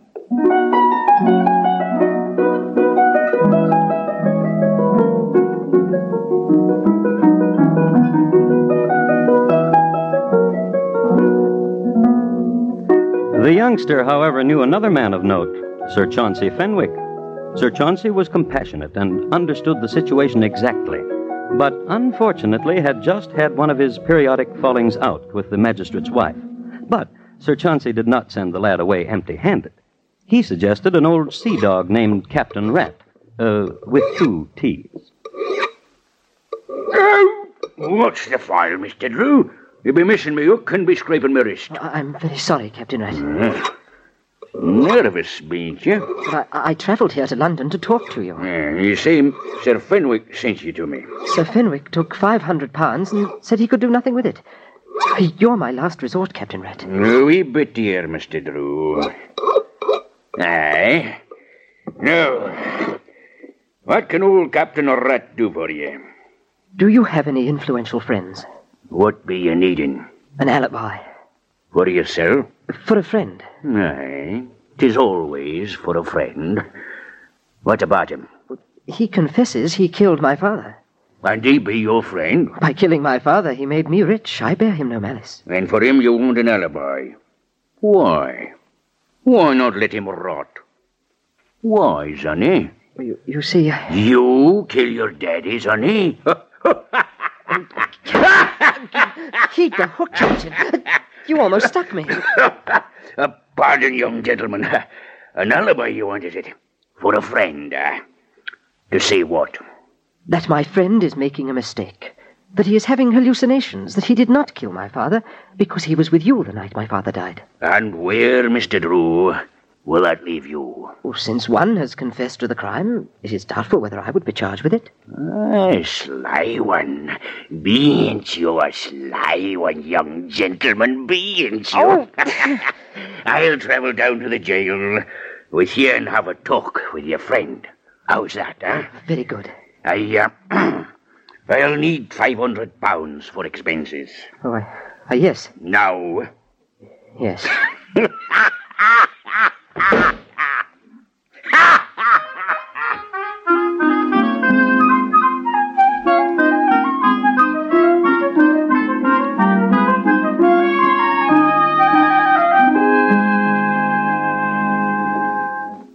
'tis wasting a Saturday night and all, coming down here to the dungeon speaking to you, Mr. Humphrey. But I don't mind. And you're going to furnish me an alibi, Captain? This be a strange one. I explained it all to you, Captain. You kill your dad. This one here says he done it. Now the both of you want me to say he couldn't have done it because he was with me. That lad thought it up. He's the bright one, not me. My plan will work. By the time you get Humphrey out of here and the police begin to dig about again, I'll be in Paris. Lost. I will change my name, and with my fortune I can... For your fortune, I will do it. I gave you £500. Bah, the pittance. Your fortune, Mr. Drew. Except what he's promised to me. What about it, lad? No. Bah. Taylor! Pleasant talking to both of you.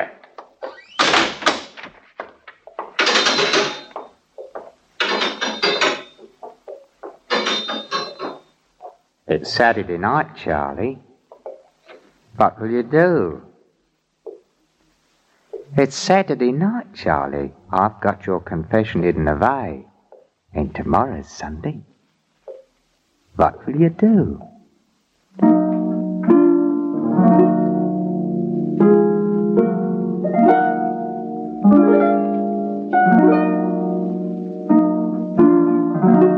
And they looked at each other there in the dungeon, the jailed and the young visitor.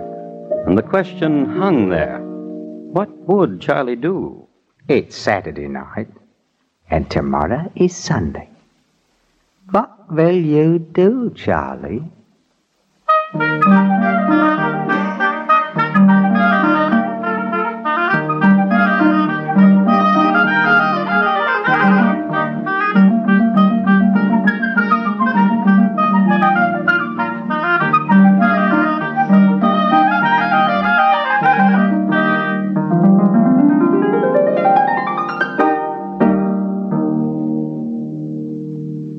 You are listening to Crime Classics and your host, Thomas Hyland. Tomorrow night, hear the premiere performance of 21st Precinct, a new hard-hitting mystery series revealing the inner workings of the world's largest police force. Precinct, produced by CBS radio team that gave you Gangbusters, is a program you'll want to listen for every Tuesday night on most of these same stations. Premiere performance tomorrow night on CBS radio. And now, once again, Thomas Hyland and the second act of Crime Classics, and his report to you on the shrapnelled body of Charles Drew, Sr.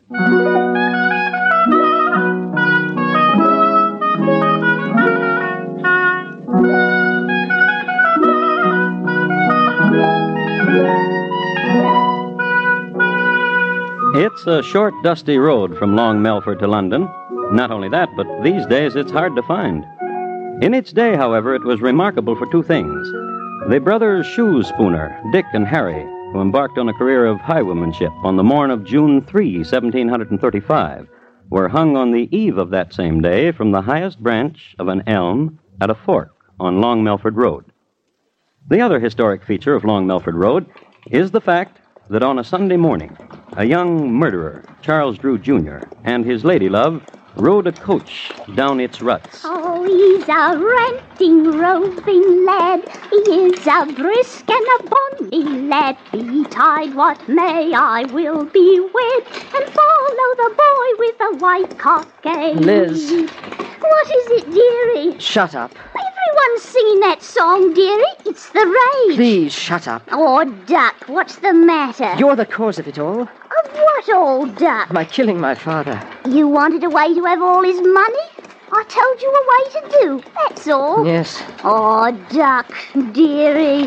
You'll see when we get to London what a time I'll show you. Make you forget. Since I've killed him, I've done everything wrong. Will you listen to Liz again? Will you? Surely I'll listen, Poodle. Oh, Duck. Monkey. When you listen to Liz. Surely. When we get to London, we change your name, and you forget about Humphrey. But if I don't get him out of jail tonight, he'll show the police my confession. But you'll be in London. Start forgetting about him right now. All right.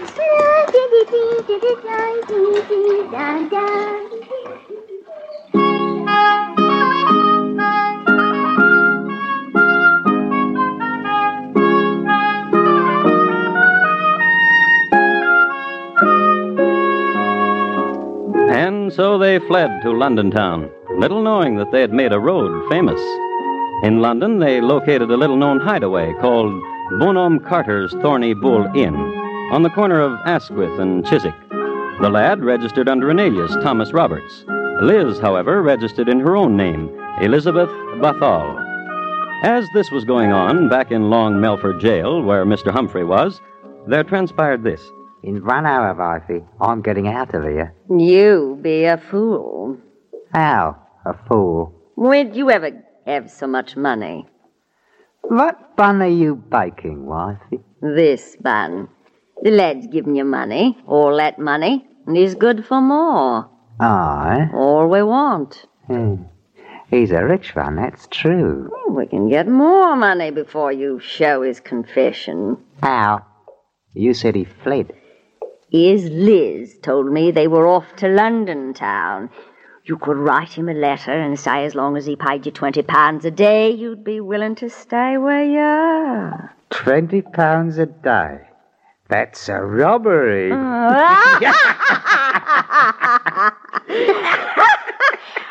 I will go to London and find Master Drew and present him with the letter. How will you find him? I will ask here and about of him. London, eh, what? London. What of the children? Mrs. Nickelrod says she will take care of them. And you, alone in London?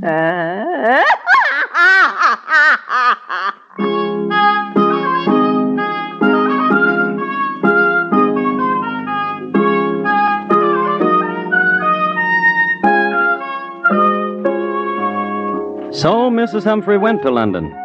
A few observations about Mrs. Humphrey. Wash away the flour and the excess dough. Put on long sleeves to hide the muscles made prominent from kneading bun dough. Comb the hair, exchange shoes for boots, and Gertrude Humphrey was rather presentable. When she went to London, Mrs. Humphrey did all of these things, plus making a mental note not to laugh too much, not only because of the horrible sound she made, but also because of the mischievous twitch it brought on, which she could not control. So, off she went to this place, to that, to this pub, to that, asking for a Mr. Drew. I should like to comment here that in 1739 the gin was of an excellent Holland distillation. However, its chemistry had a peculiar reaction with Gertrude Humphrey. Though she fought it, and though she laughed not at the most hilarious joke, including the historically famous one about Lady Mumbly and the Troubadour, the gin caused her to twitch mischievously. This attracted to her London dandies, who plied her with more Holland gin, and who promised her help in finding Mr. Drew, and who never did. But Gertrude never lost sight of her mission, and one night in a pub in Covent Garden... Mister. What's your pleasure, dearie? Well, now, dearie. I want a gin. Gin for the lady. What's your name, dearie? Gertie. Gertie? Aye. Here's your gin, Gertie. Drink up. Well, now, dearie. Is your name Drew? Is that what you want my name to be? I'm looking for Mr. Drew. Mr. Drew! Is there a Mr. Drew? Yes. Oh, now, Gertie. I'm the one that's bought you the gin. Yes. My name is Drew. You ain't the Drew I'm looking for. Oh, now, why do you say that? Here now, lad. I'm the fellow who's bought her the gin. Here's a guinea, my lad. Find another lady who likes gin. Oh, I will, that governor. Thank you. Bye, Gertie. Oh, now, why do you weep, pretty one? You're so beautiful. Always crying beautiful things. Gin for the lady. Now, stop that weeping. Here's your gin. I say, mischievous wink you have. Is that truly your name? Truly, Ladybird, it is. Ladybird. And you were looking for me? Ladybird. Well, my name is Drew, and you shouted for Mr. Drew. So beautiful you are. What do you want of me? I've a letter for a man named Drew. Really? Oh, I want you to have it. I really do. Then give it to me. Well, you must turn your back now. Right you are. Here you are. Oh, you what a conniver you are.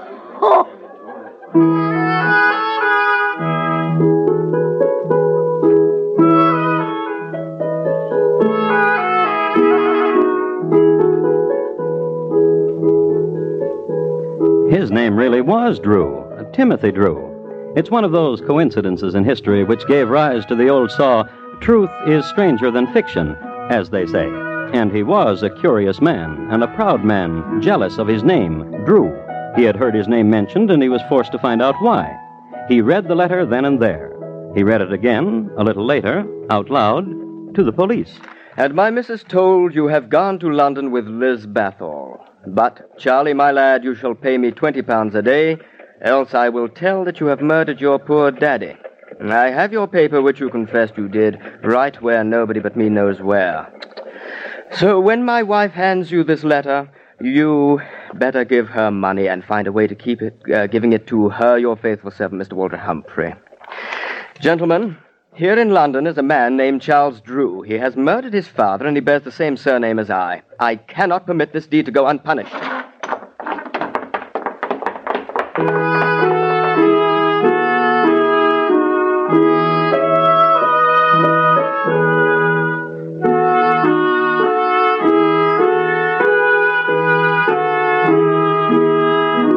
Even in 1739, the London police were thorough, and, goaded by the enormity of the crime and spurred and accompanied by a man whose name had been besmirched, they combed the alleys, hostelries, pubs, dens.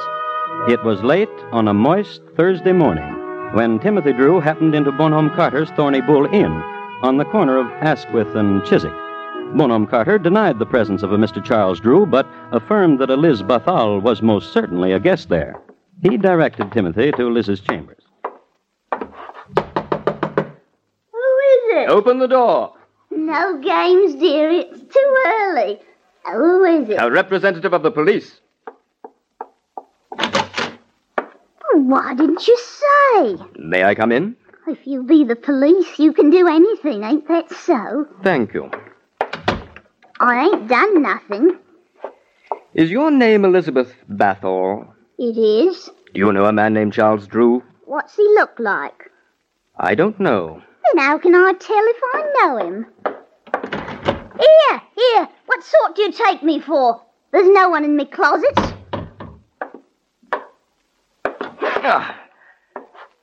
What is this young man doing under your bed, madam? A man? What's he... Quiet, woman.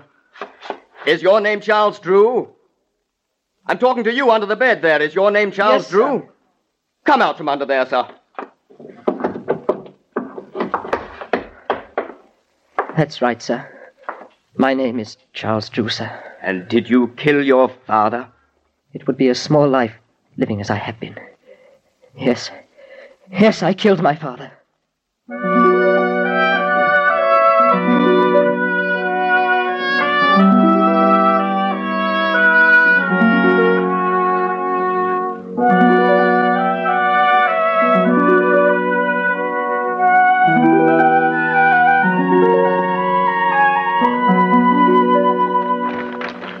I have the original issue of a Gazette dated January 22nd, 1740, from which I'd like to read. The melancholy proof that when a man has abandoned all religious principles and has suffered his depraved appetites and passions to govern his reason was shown yesterday when Charles Drew, Jr. was hanged in Long Melford. Since the hanging elm on Long Melford Road had recently been demolished to make a keel for the British Navy, a new gibbet was erected. This gibbet was equipped with a new mechanical device, invented by Mr. Douglas Langford of Eastbourne. Mr. Langford is to be congratulated.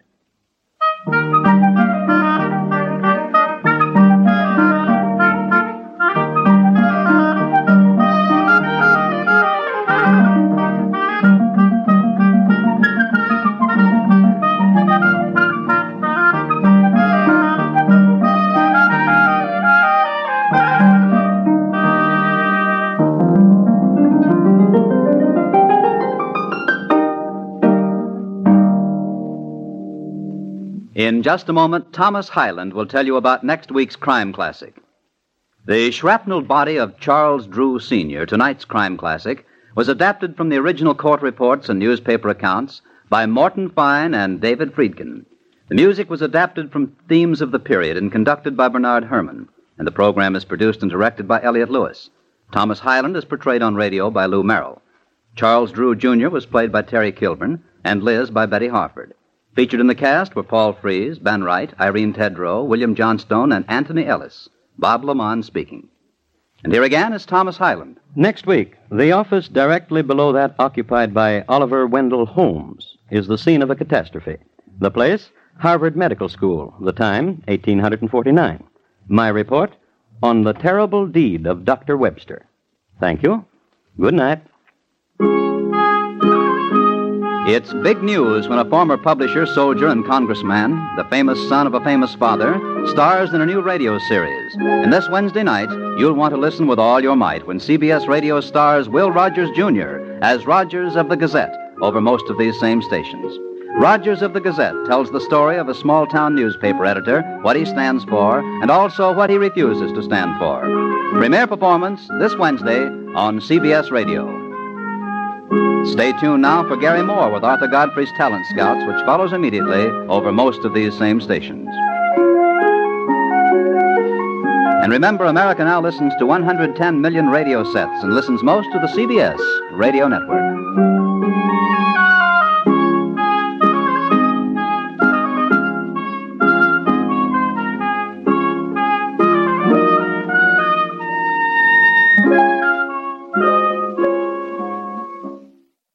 And that's Crime Classics from July 6, 1953, with the shrapnel body of Charles Drew Sr. starring Lou Merrill. Hope you enjoyed that.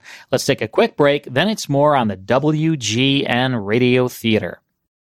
Every 6 days in the U.S., a tow truck operator is hit and killed on our highways. It's up to you to remember the 3 C's of safety: caution, courtesy, and above all, common sense. Remember, the life you save could be your own. This message courtesy of Nick's Towing, where they are working hard for the future of our great community. For all of your towing needs, call 847-671-5290 or 630-774-9769. That's Nick's Towing on the air because they care. After the news, it's Hour 3 of the WGN Radio Theater. We'll tune into Broadway is My Beat, plus The Great Gildersleeve. Stick around. Hour 3 of the WGN Radio Theater. Lisa and I are here every Saturday night from 10 p.m. until 3 o'clock in the morning. We're bringing you 8 classic radio shows now each and every week. A new format where we squeeze in more classic radio shows for you. Hope you are enjoying that. In this hour, it's Broadway is My Beat, Good Detective Adventure from 1953. And then Hal Perry stars as the Great Gildersleeve, my brother's least favorite radio show, but I love the Great Gildersleeve. Right, well, that makes sense because he doesn't like it. You love it. That's how brothers are. That's true. Sibling rivalry there. But I got to tell you, Lisa, I love this face mask you gave me. And isn't it a weird time that you would ever say something like that? Yeah, I love your face mask. You know what? It's cool because it's like all black. It's very cool and it's washable and I can reuse this face mask. Where did you get this? Well, I washed it and I dried it for you. All on delicate, of course, because I know how delicate you are. Yeah. But these masks are made with 2 layers of stretch cotton fabric and they have a fused lining in the center for extra protection, which has been approved by the mayor of Los Angeles. I guess there are some guidelines there. This is all from Veronica M. Clothing. And I was doing some research into some clothing, you know, like a few extra nice tops for all my Zoom and You're very Skype fashionable. meetings. I like to be fashion forward. And I found these masks. And not only are they fashionable, they have camouflage and striped and floral and prints and solids, whatever you want. I want a camouflage one too. Can you get me one? Save that for myself. Can you get me one? Come on, Maybe if I work really hard, I could. I'll bet you Mike would want a camouflage one too. Would. They're pretty darn cool. But what is so great about this company is Veronica, and I've had the chance to talk with her. This has been a labor of love for her, this company. It's in LA. It's been all of these clothing and masks have been manufactured in LA since day one. She she actually started cutting and sewing in her garage. So truly, she is passionate about her business, and she shifted her focus to making masks with all of the fabrics and the machinery that she has. So she was able to allow her employees to continue working, and she does a wonderful job. She makes adult and kid-size masks, and I really appreciate how she has these humble beginnings, and she's turned her lifelong passion into a wonderful business. Well, not only are they really, really excellent masks and work great, are reusable and all that, but they're very inexpensive. 5 masks, only $35. Exactly. Yeah, I mean, that's a great, great deal. And she's producing 7,000 masks per week. She's seriously amazing. She personally is trimming and packaging and shipping these masks out. I'm going to post some photos on all of our social media. You can check out my family wearing them, the WGN team wearing them, and I'm also going to post some behind-the-scenes photos of what's going on with her masks and her clothing industry. I love the special tops. I'm wearing them for my Zoom meetings, my Skype meetings, and some of the leisure and casual wear. So how do people find out more about Veronica M. Clothing? So go to her website. It's veronicam.shop, VERONICAM.shop. Also, you can follow her on Instagram at Veronica M. Clothing. Wow, very cool. And take a picture of me wearing this. I will. So excited to be working with Veronica. Way to go, Veronica. We love it. All right, when we come back from the break, it's Broadway is My Beat, plus the Great Gildersleeve. Stick around. Hour 3 of the WGN Radio Theater. Want to remind everyone listening that we have a classic radio club. Now, don't you want to join a club if you love the subject matter? I love being in the club. Yeah, classic radio is what our classic radio club is all about. If you join, you will receive 10 of the greatest classic radio shows sent to you each and every month via digital download or on 5 CDs in a collector case. Just go to our website, classicradioclub.com. You'll learn all about it. It's a very, very cool club to join, and you could cancel at any time. Check it out, classicradioclub.com. All right, Lisa, time now for Broadway is My Beat. This was a terrific detective series, came to radio in 1949. It starred Larry Thor as New York Times Square detective Danny Clover. Each episode opened to the theme, I'll Take Manhattan. Clover worked homicide from Times Square to Columbus Circle, the gaudiest, the most violent, the lonesomest mile in the world. Charles Calvert played Sergeant Gino Tartaglia, and Jack Crucian was Sergeant Mugavin. This was a really, really cool series, Lisa. Let's go back to May 30th, 1953 for the Ruth Shea case. This stars Larry Thor. Here's Broadway is My Beat.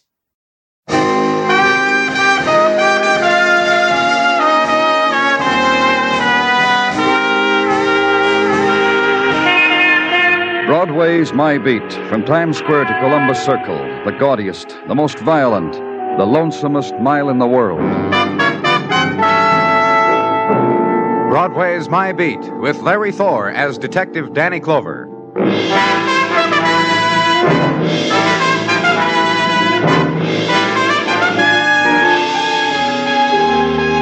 It comes to every street, and it comes to Broadway, the single instant when summer nighttime hits the skids, when tomorrow starts coming in. It's the instant when the shadows start to stretch, and the first neon is turned off, and a puff of breeze up from the river blows the warmth away. Somebody pays a check, and the party breaks up. Somebody yawns, somebody goes home. It's the time of the delicatessen store where the toast is drunk with cream soda and go home with the newspapers. And it's come to Broadway. Another day's dying. And where I was, the night returns to the river, causes phenomena such as 1,000 curves of moon reflected in dark water and drifting to the sea, such as brief, wild sob of a ship suddenly landlocked, such as death sprawled beside it. A couple of kids walking past here stumbled. Danny saw the woman dead, called it in. Any identification, Mugwin? A purse, a wallet. Haven't had a chance to look. Here. I guess you got a yacht. It gives you the privilege. Huh? That yacht out there. Look at him. You make him out? What am I bitter about? Somebody buy me a small yacht, I'd dance, blow the whistle, and... Yeah, just like that, For now, just hold the flash over this way, huh, Muggavan? Yeah. Ruth Shea, 1212 West 65th. In case of accident, notify Robert Shea, relation husband. Height, 5 feet 4 inches, weight, 160. Bet this woman weighs more than that now, Danny. Closer to 250, I'll bet. No money in the wallet. Robbery, huh? Probably. Nothing else in this purse except a couple of candy bars. I'd say she was walking or was driven down here and... That's a real happy sound. Yeah. You know something? What? I never knew what I wanted out of life. Now I know. This is a night to remember, Danny. And to headquarters now to file the report, to detail the violence, to wait. Because there are entries to be made in blank spaces provided for the purpose. Information not yet available. Information now being worked on in official and prescribed tempo, which may take an hour or two, maybe more, which will then be tendered to the interested party. Wait. And on the fringe of dawn, the tiptoe entrance of that filler-in of blank spaces, Sergeant Gino Tartaglia. Good morning, Danny. Well, you don't have to whisper, Gino. It's... Forgive me. Unaccustomed as I am to night duty, it follows that I would perhaps not be up in the etiquette for the occasion. So kill me. It's just that you don't need to whisper, Gino. You're not... If, for various reasons, I need to approach Mrs. T at 4 of a morning, I whisper. Gino. If one of my Tartaglia yells out at 4 in the morning, water, I need glass of water, I whisper back, get it yourself, honey. Gino, just give it to me, huh? The information you have? Goes without saying. Report still warm from the hands of the medical examiner, Dr. Sinsky, concerning the deceased Ruth Shea as follows. Weight of victim, 242 pounds and odd ounces. 242 pounds in a woman? This is... Just go on, huh, Gino? Approximate age of Ruth Shea, deceased. Age, 27. Condition of Ruth Shea, at time of decease, body full of many bullet wounds. The gun that killed was emptied into her, which leads Dr. Sinsky to the conclusion that... That what? That Ruth Shea was murdered in passion, in fury, to quote the good doctor, and for no motives of robbery or etc. Also, Danny, not on the report... What? That the husband of Ruth Shea, having been notified, is right now waiting outside the morgue. Why didn't you tell me, Gino, instead... He'll wait, Danny, he'll wait. What else is a husband in his condition to do? Besides, he's been there all... The walk now. Route channeled through plaster walls, bulletin boards stressing courtesy and alertness, and doorways to squad rooms, detention rooms, and other doorways. Route to the morgue. The final long corridor with the painted red arrows and discreet printing, the permanent beads of sweat on the wall. And the last turn, the man waiting in front of the brown doors. Are you Mr. Clover? The impeccable man. The man in shades of gray. The natty man who had brought a carved Malacca cane to the enormous cold room. Who held a Homburg between you and him like a shield. They told me to wait here for you. I'm Mr. Shea, Robert Shea. Then you know it's pretty certain your wife might be here in the morgue, Mr. Shea. I knew she was missing. Has been for some hours. Let's go in. You say your wife has just been missing for hours. Since midnight, I'd say. Please. What? Before I tell you, before I recite small things as concerns Ruth and myself, the wherefores and so on, let's be sure. All right.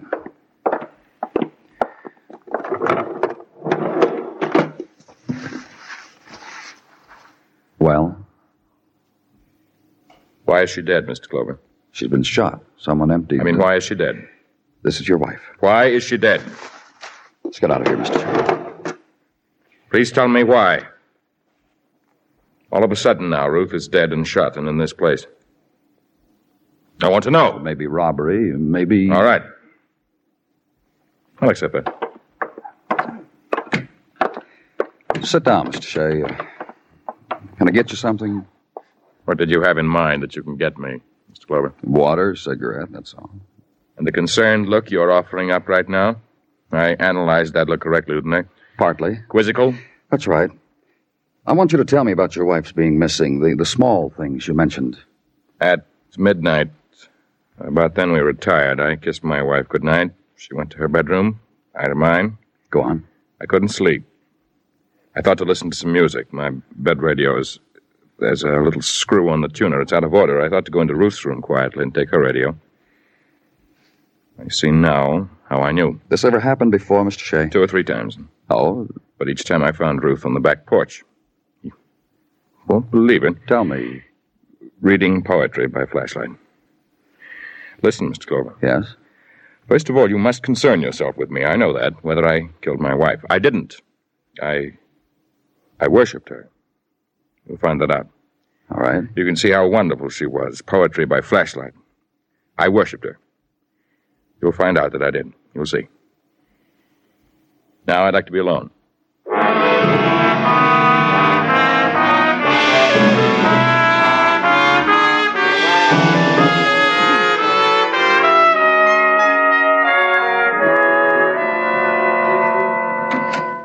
Morning, Danny. Hi.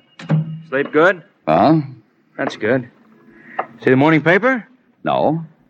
You don't look at the morning paper, Danny. How you going to know what's happened during the night to our civilization? Muggavan, so help me. That's why I brought one with me. Already folded neatly to page 10. Behind the sports section and what the Giants went and did again. Here, the 3rd column. Picture of a young woman. Want to look at it, Danny? Sure you do. Look. Very beautiful. Very. No, don't read it, Danny. Let me lay it out personally. That beautiful woman in harem costume, that ravishing thing, that doll. Oh, that's got heartbreak in it, the way her mouth curves. That's Ruth Shea. The same Ruth Shea we found shot up near the river. I don't... Sure you don't believe it. Neither do I. But that's her, all right. Picture taken 2 years ago at a society fair with tents on Long Island. The beautiful, elegant Ruth Shea, they say about her. Just that long ago. I checked with the newspaper. One of their boys grabbed the picture 2 years ago. August 1951. I talked to him personally. All right, Muggavan, she was beautiful, so what is it? What does it prove? How would I know? How would I know what happens to a woman who looks like that and then ends up as a 250-pound corpse? How would I... What do you want, Tartaglia? What do you want, Sergeant? My mission is to Lieutenant Clover, if you don't mind, Detective What is Muggavan. it, Gino? Just came a phone call to this department from a Miss Dinah Martin. Well? A Miss Dinah Martin who politely informed me she was an intimate friend of the late Ruth Shea. That she saw Ruth no less than day before yesterday, and also, if we will kindly send someone to her place, she will be happy to chat about who killed her dear friend Ruth. Her address, Tartaglia, you get it? Also, Danny, the address of Miss Dinah Martin, which I present to you for your personal consideration. Thanks, Gino. You did good. Thank you, Danny.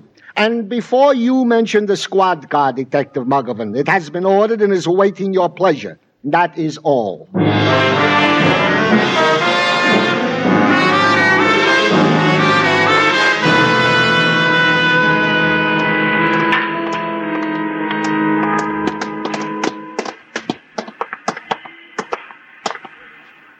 It says over the doorbell, Dinah Martin, just like that. You want to ring the bell, Muggavan?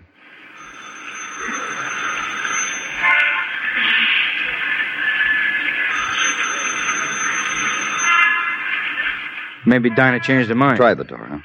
Wouldn't live without it. We go in, Danny? Sure we do.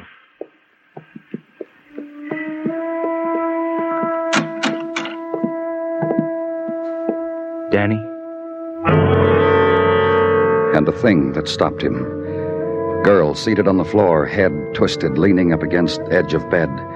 Arms unbent, curved inward, fingers taut in attitude of distorted dance. Mouth in silent, infinite scream. Eyes open, staring. Throat. Bruises, Danny. She's been strangled. Girl strangled. In attitude of doll. Attitude of death. Final pose of murder.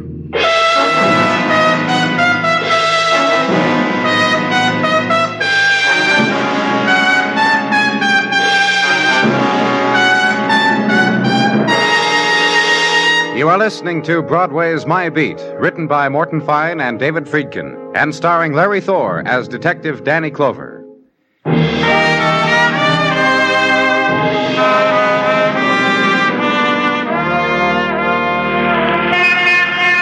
Noontime of May on Broadway.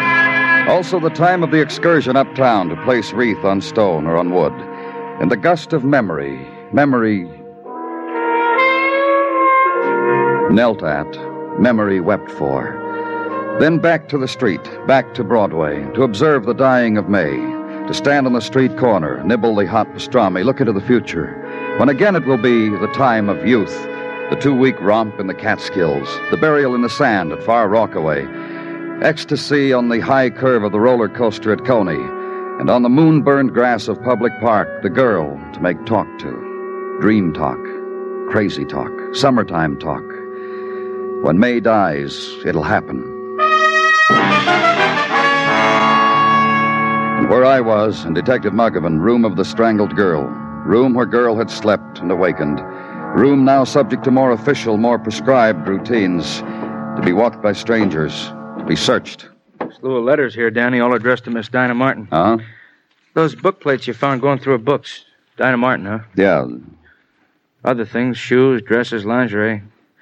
Looks like they go good with her.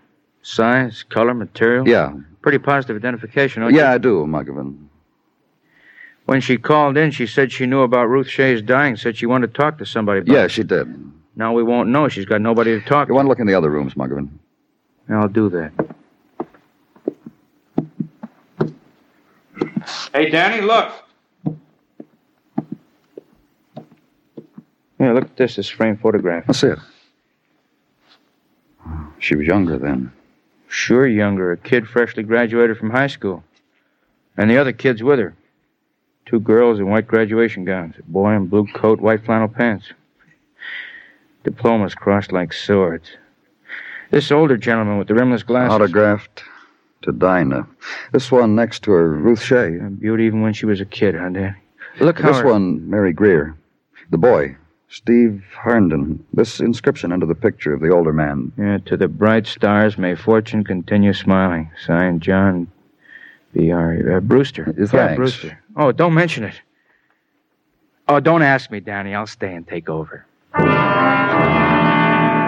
And to Officer Sinker, the man assigned to such things, show him the picture, point out the name, and wait 5 minutes. Picture taken in front of North Park High School on 95th. And Mr. Brewster, that would be Mr. John Brewster, principal.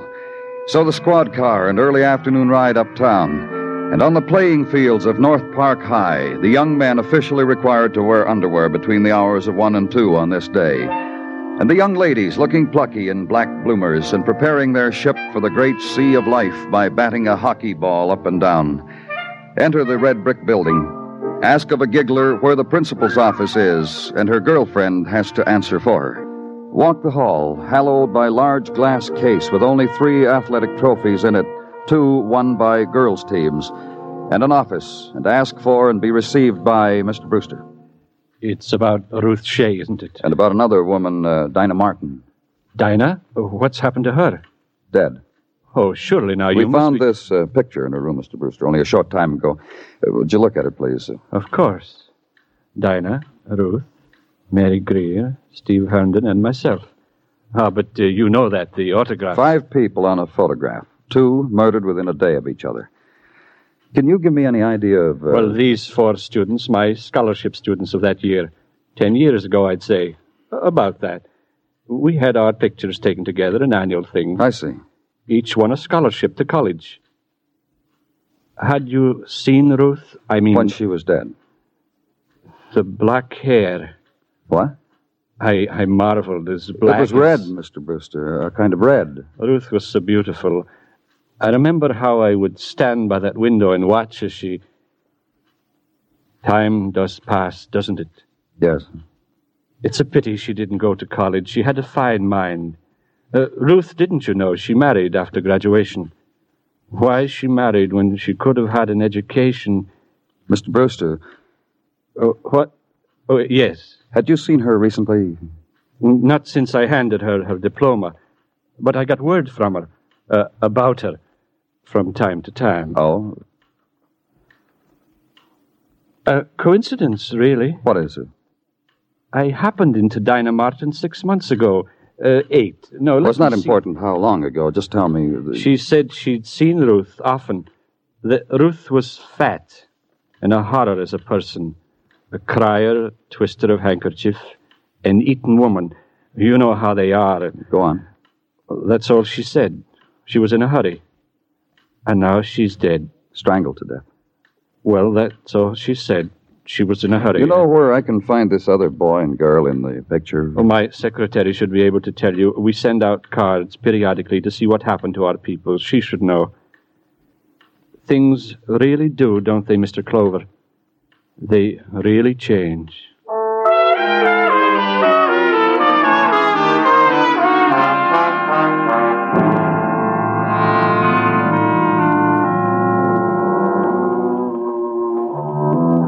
You won't mind if I let the record play through whatever we have to talk about, will you, Mr. Clover? Well, not if you... I don't mind it. Why should you? Look, Miss Greer... If not that record, then the radio. Because it helps me when I need to think. When I have to study, when... You're still a student, Miss Greer? Postgraduate work at Columbia. I'm on my doctorate in Oriental philosophies. Before that, it was medieval tapestries and their profundities. Before that... Miss Greer... I won a scholarship in high school, you know. Me and Ruth and... Dinah and Steve. Mr. Brewster told me.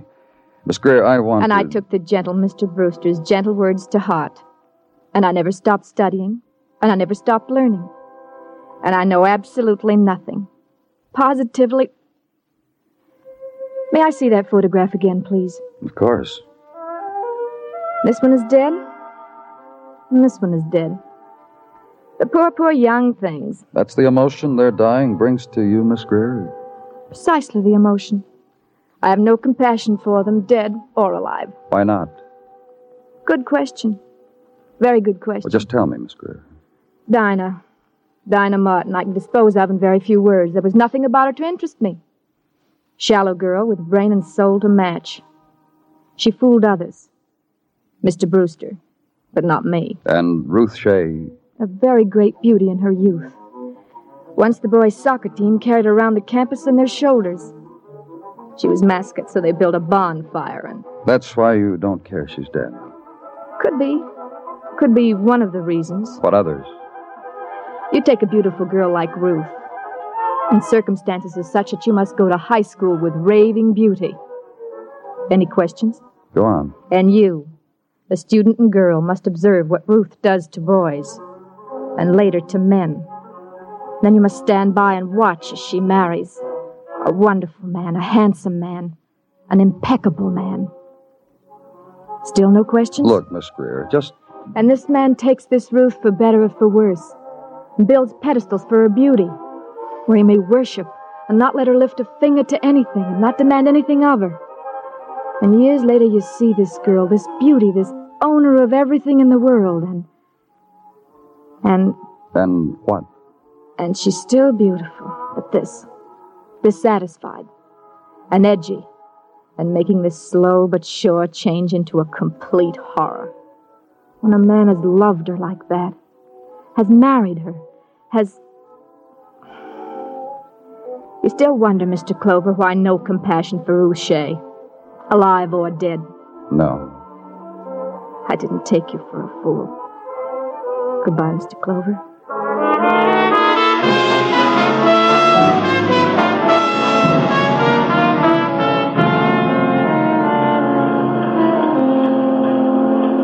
How did you find me, Mr. Clover? I got your home address from your high school. I phoned your house. Your wife told me where to find you. She say I'd be up to my elbows in shoulder pads? Yes, she did. It's a joke for people who ask where I am during the day. The things those people are making, shoulder pads for ladies' garments. This is a shoulder pad. Oh? Very interesting. Interesting. The heat done something Look, to you? Mr. Herndon. Okay. You said it's about Dinah and Ruthie when you come in. That's right. Dinah went out of town to college, if I remember correctly. Me, I stayed here. Had you seen her recently? No. Nope. How about Ruth? In high school, I practically fainted for just one touch of a loose-leaf book. Nuts about her. Yeah, I understand she used to be a very beautiful girl. You remember Dolores Costello in the movies? Only with coal black hair. Wistful, but with the macho mystery. The black hair did it for me. Black hair. Last time I saw it was platinum. How long ago was this? Oh, I saw her at a party a couple of years ago. How did she look? Started to get a little heavy, I thought. Figured it was from the booze. Oh? Yeah, she was real loaded. Hey, listen. Uh-huh. You already talked to my wife on the phone, haven't you? There's no need to talk to her again, is there? I doubt it. Why? My wife always wondered where I disappeared to for an hour. That party 2 years ago. I danced Ruth out on the balcony. Ruth was loaded. You remember I told you that? That's right, you did. And she hated him, but she wouldn't let me kiss her. Hated her husband, you mean? Yeah, that's right. She was talking divorce 2 years ago. Did you know that? She said he wouldn't give her one. What else did she say? Oh, she said she'd get even with him, you know. Why did she hate him, Mr. Herndon? Did she tell you that? Yeah, kinda. Said she wanted to get off that pedestal. She said he wouldn't let her really be a wife. He would do everything for her. I'm tired of being told she was so beautiful and she mustn't do this or do that. Look, Miss Stutman on the basting machine has got her hand raised. She's a new girl. Will you pardon me, Mr. Clover?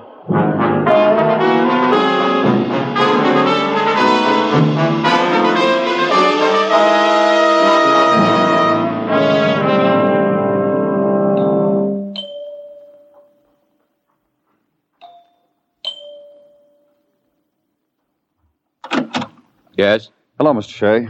You remember me, don't you? Yes. No, this is Detective Muggavan. Pleased to meet you. Well, let's go inside. I was just going... Thank you very much. We will.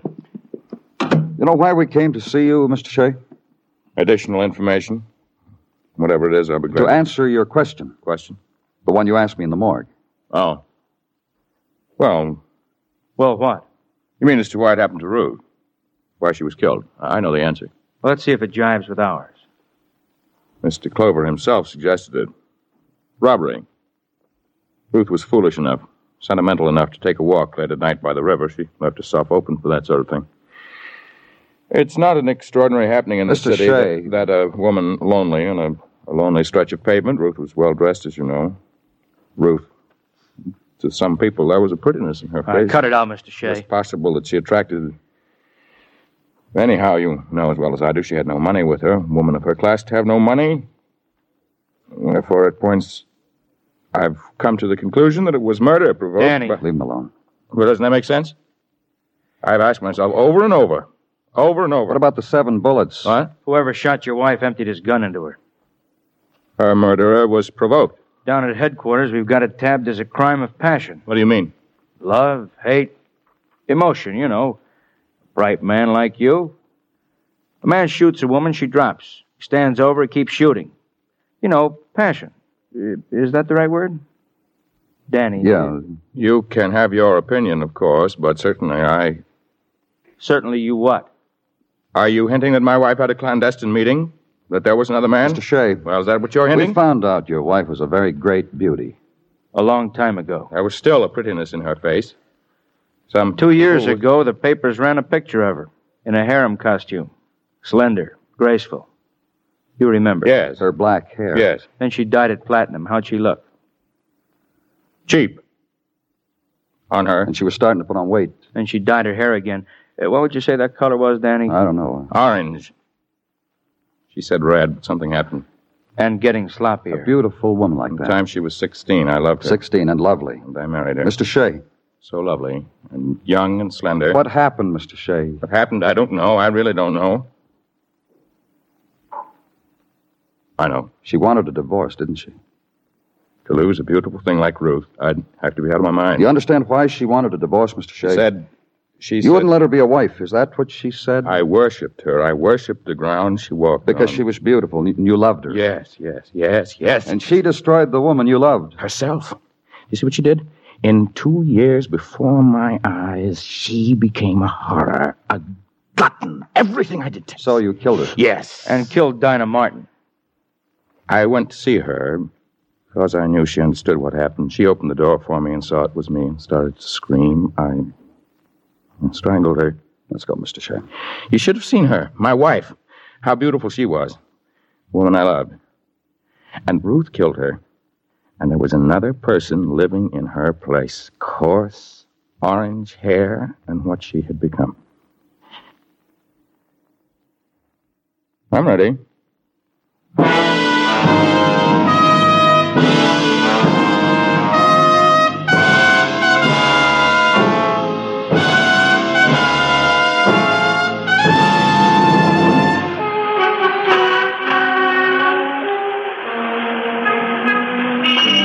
It's the street of the hunter, this Broadway, of the smile that's dropped at the tip of the hat, and lights flung from windows, out of doorways, and you walk a pavement spangled with 1,000 colors, But between the light, that's where the darkness is. It's Broadway, the gaudiest, the most violent, the lonesomest mile in the world. Broadway, my beat.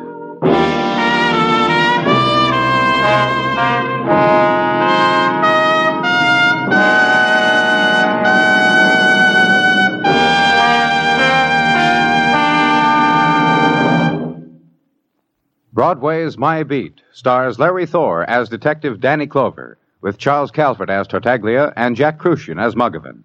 The program is produced and directed by Elliott Lewis, with musical score composed and conducted by Alexander Courage. In tonight's story, Lamont Johnson was heard as Robert. Featured in the cast were Truda Marson, Lawrence Dobkin, and Steve Roberts. Bill Anders speaking.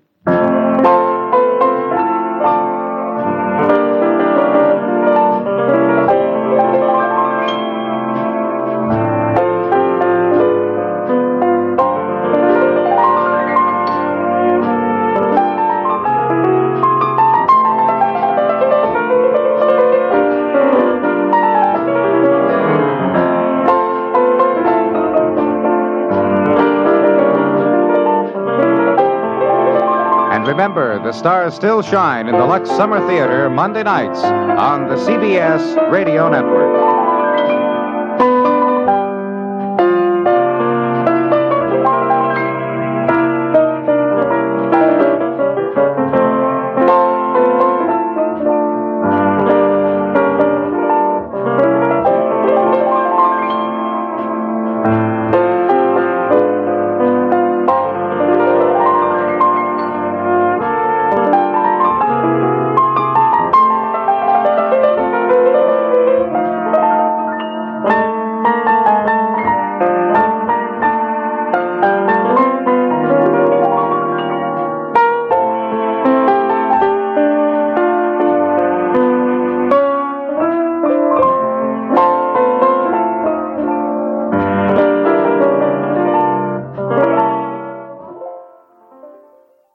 And that's Broadway is My Beat from May 30th, 1953, with a Ruth Shea case starring Larry Thor, as heard on CBS. It's time now for the first half of The Great Gildersleeve. This was a terrific comedy series. Throckmorton P. Gildersleeve was a character first introduced on Fibber McGee and Molly. Hal Perry played that role, and in August of 1941, it spun off into its own regular radio series called The Great Gildersleeve, sponsored by Kraft. In fact, that was the first time any show spun out of another program, made history. Hal Perry, as Throckmorton P. Gildersleeve, moved from Wistful Vista to Summerfield. He became the town water commissioner and the town's most eligible bachelor. He began raising his orphaned niece Marjorie and nephew Leroy, and he had a cook by the name of Bertie. Now, this radio show lasted all the way until 1957, and in 1955 made a transition to television.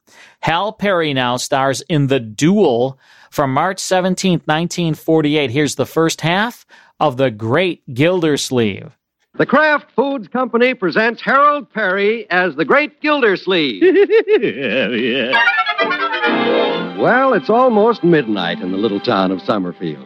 The streets are quiet and deserted, except for one lone figure. It's our pudgy friend, the Great Gildersleeve, wending his way home after an evening of fun and song with the Jolly Boys. I had a real nice time tonight. Jolly Boys are a swell bunch of fellas, all right. Even Judge Hooker isn't so bad. It's not his fault he's such a big bag of wind. Nice to be getting home, though. Little bed's gonna feel much. Well, there's a lamp on in our living room. Wonder who's up at this hour. Who's playing the radio so late? Marjorie! Hello, Unky. What are you doing up so late? Do you realize it's almost midnight? It is? Yes, it is. Now get right up to bed, young lady, immediately. You should have been asleep hours. Marjorie? Yes? Have you been crying? What's the matter, my dear? Nothing, Unky. It's just that I'm so happy and the music's so beautiful. Yeah, well, it's late, my dear, and you have to go to school tomorrow. I'm afraid we'll just have to turn the radio off now. Oh, Unky. I'm sorry, Marjorie, but a girl your age should have 8 hours sleep every night. Unky, Yeah? please sit down for a minute. I want to talk to you. Now, Marjorie, we can talk in the morning. You really should. Please, Uncle Mort. Well, all right, my dear. Now. Unky, did you ever have the feeling that you were just starting to live for the first time? That suddenly everything in the world had become beautiful, and everywhere you went you heard violins? Violins? Well, no, not exactly. It's a wonderful feeling. Sometimes you're happy, Uh-huh. sometimes you're sad. Oh. But even when you're sad, you're really happy. Do you understand what I mean? Oh, sure, of course. Marjorie, who have you got a crush on this time? It's not a crush, Unky. I'm really in love. Oh, sure. Who is it? That Wally Hoff boy? Wally Hoff, that callow youth. I'm in love with someone who's sophisticated, charming, well-groomed. Well-groomed? Couldn't be Wally Hoff. His shirt tail's always hanging out. Well, what boy is it? He's not a boy, he's a man. What? Who is he? Our new French teacher. Oh, my goodness, Marjorie, aren't you being a little silly? A crush on a teacher? Andre is a man I can look up to. Andre? That's his name, Andre Marcel. Marcel. Sounds like a French barber. He's wonderful. Now, Marjorie, this whole thing is ridiculous. A young girl like you. I'm 17. That's too young to be falling in love with some middle-aged school teacher. What if he is 27? I love him. Now, Marjorie, let's be sensible. If you must fall in love, why don't you pick out a boy your own age?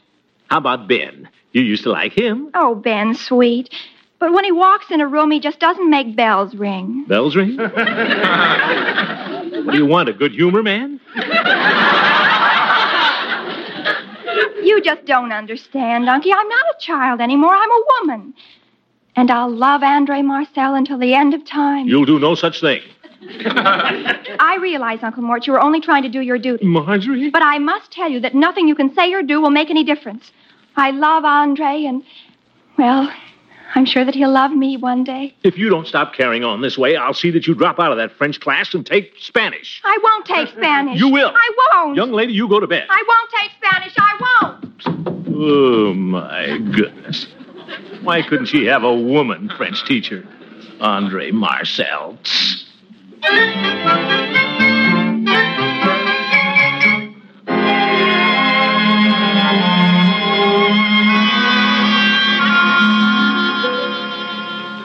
Throckmorton?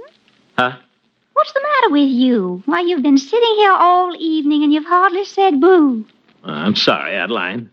Boo. Not very flattering to a girl when a gentleman caller doesn't pay her any mind. Adeline, I have a problem. You do? Now you tell Adeline what's putting those furrows in your little old forehead. Well, it's Marjorie. What's the trouble with her? She's in love again. My goodness, is that all? She's in love with one of her teachers at the high school. Well, now, I wouldn't worry. Every schoolgirl goes through that. I know I did. Why, I fell madly in love with my history teacher just because he had a cute little mustache. I remember my history teacher, Miss Simpson. She had a mustache, too, but I didn't fall in love with her. I'm sure that Margie will get over it. I don't know if she will or not. I've never seen her take it like this before. Last night, she didn't sleep. Today, she just picked at her food, walked around the house like a zombie. Well, that's just the way I was, but I got over it. You did? Yes, a young fellow my own age came along, Stonewall Holloway, and I soon forgot all about that history teacher. Youth called to youth, and I answered. Isn't there any young blade here that Marjorie might be interested in? Well, there's Ben. He's a boy that runs a filling station. Marjorie's been falling in and out of love with him since she was 12. I think he's getting a little discouraged. Well, maybe if you got them together again, they might rekindle the flame. Well, I didn't think I could care for Stonewall either, but he carried me away like a tidal wave. Oh, well, Ben's no tidal wave, but could ask him over, I guess. Certainly wouldn't do any harm. And Throckmorton, maybe there's another reason Marjorie's in love. What's that? It's spring. Huh? In the spring, a young girl's fancy lightly turns to love. Yeah? That goes for older girls, too. Yes, spring's the time for romance. That's when sweethearts think of getting engaged, then getting married. Well, thanks for the advice about Marjorie. You've been very helpful. Good night. Well, I declare. Wonder why he left in such a hurry.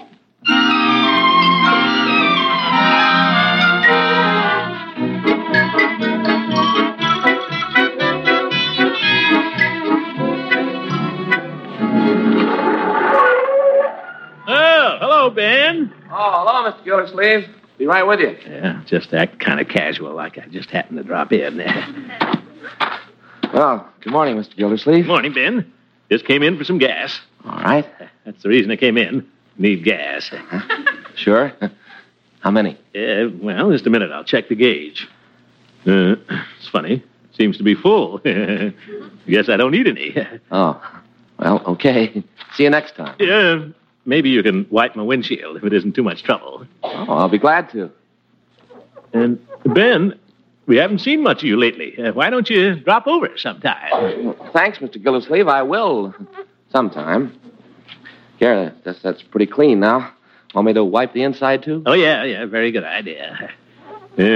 Why don't you come over and see us real soon, Ben? Well, Of course, I don't want to rush you, but how about tonight? Gosh, I don't know. I was going to go bowling tonight. I don't want to rush you, Ben, but we'd sure like to see you. Everybody's been asking me what became of Ben. The whole family.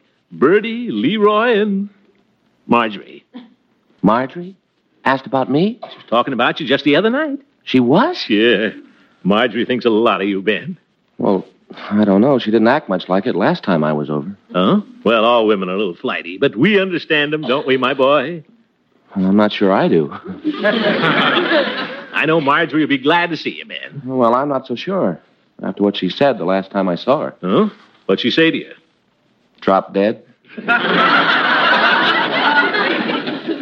Oh, well, she was only kidding. Well, I don't know. She said it twice.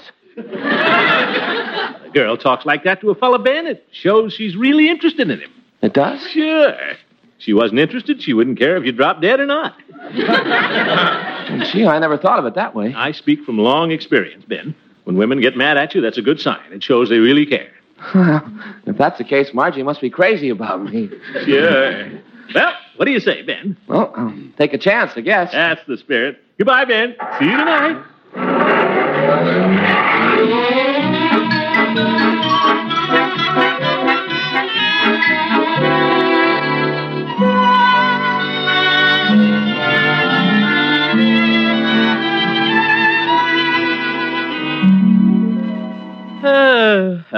Well, it's nice spending an evening at home, isn't it, children? Yeah, it's all right.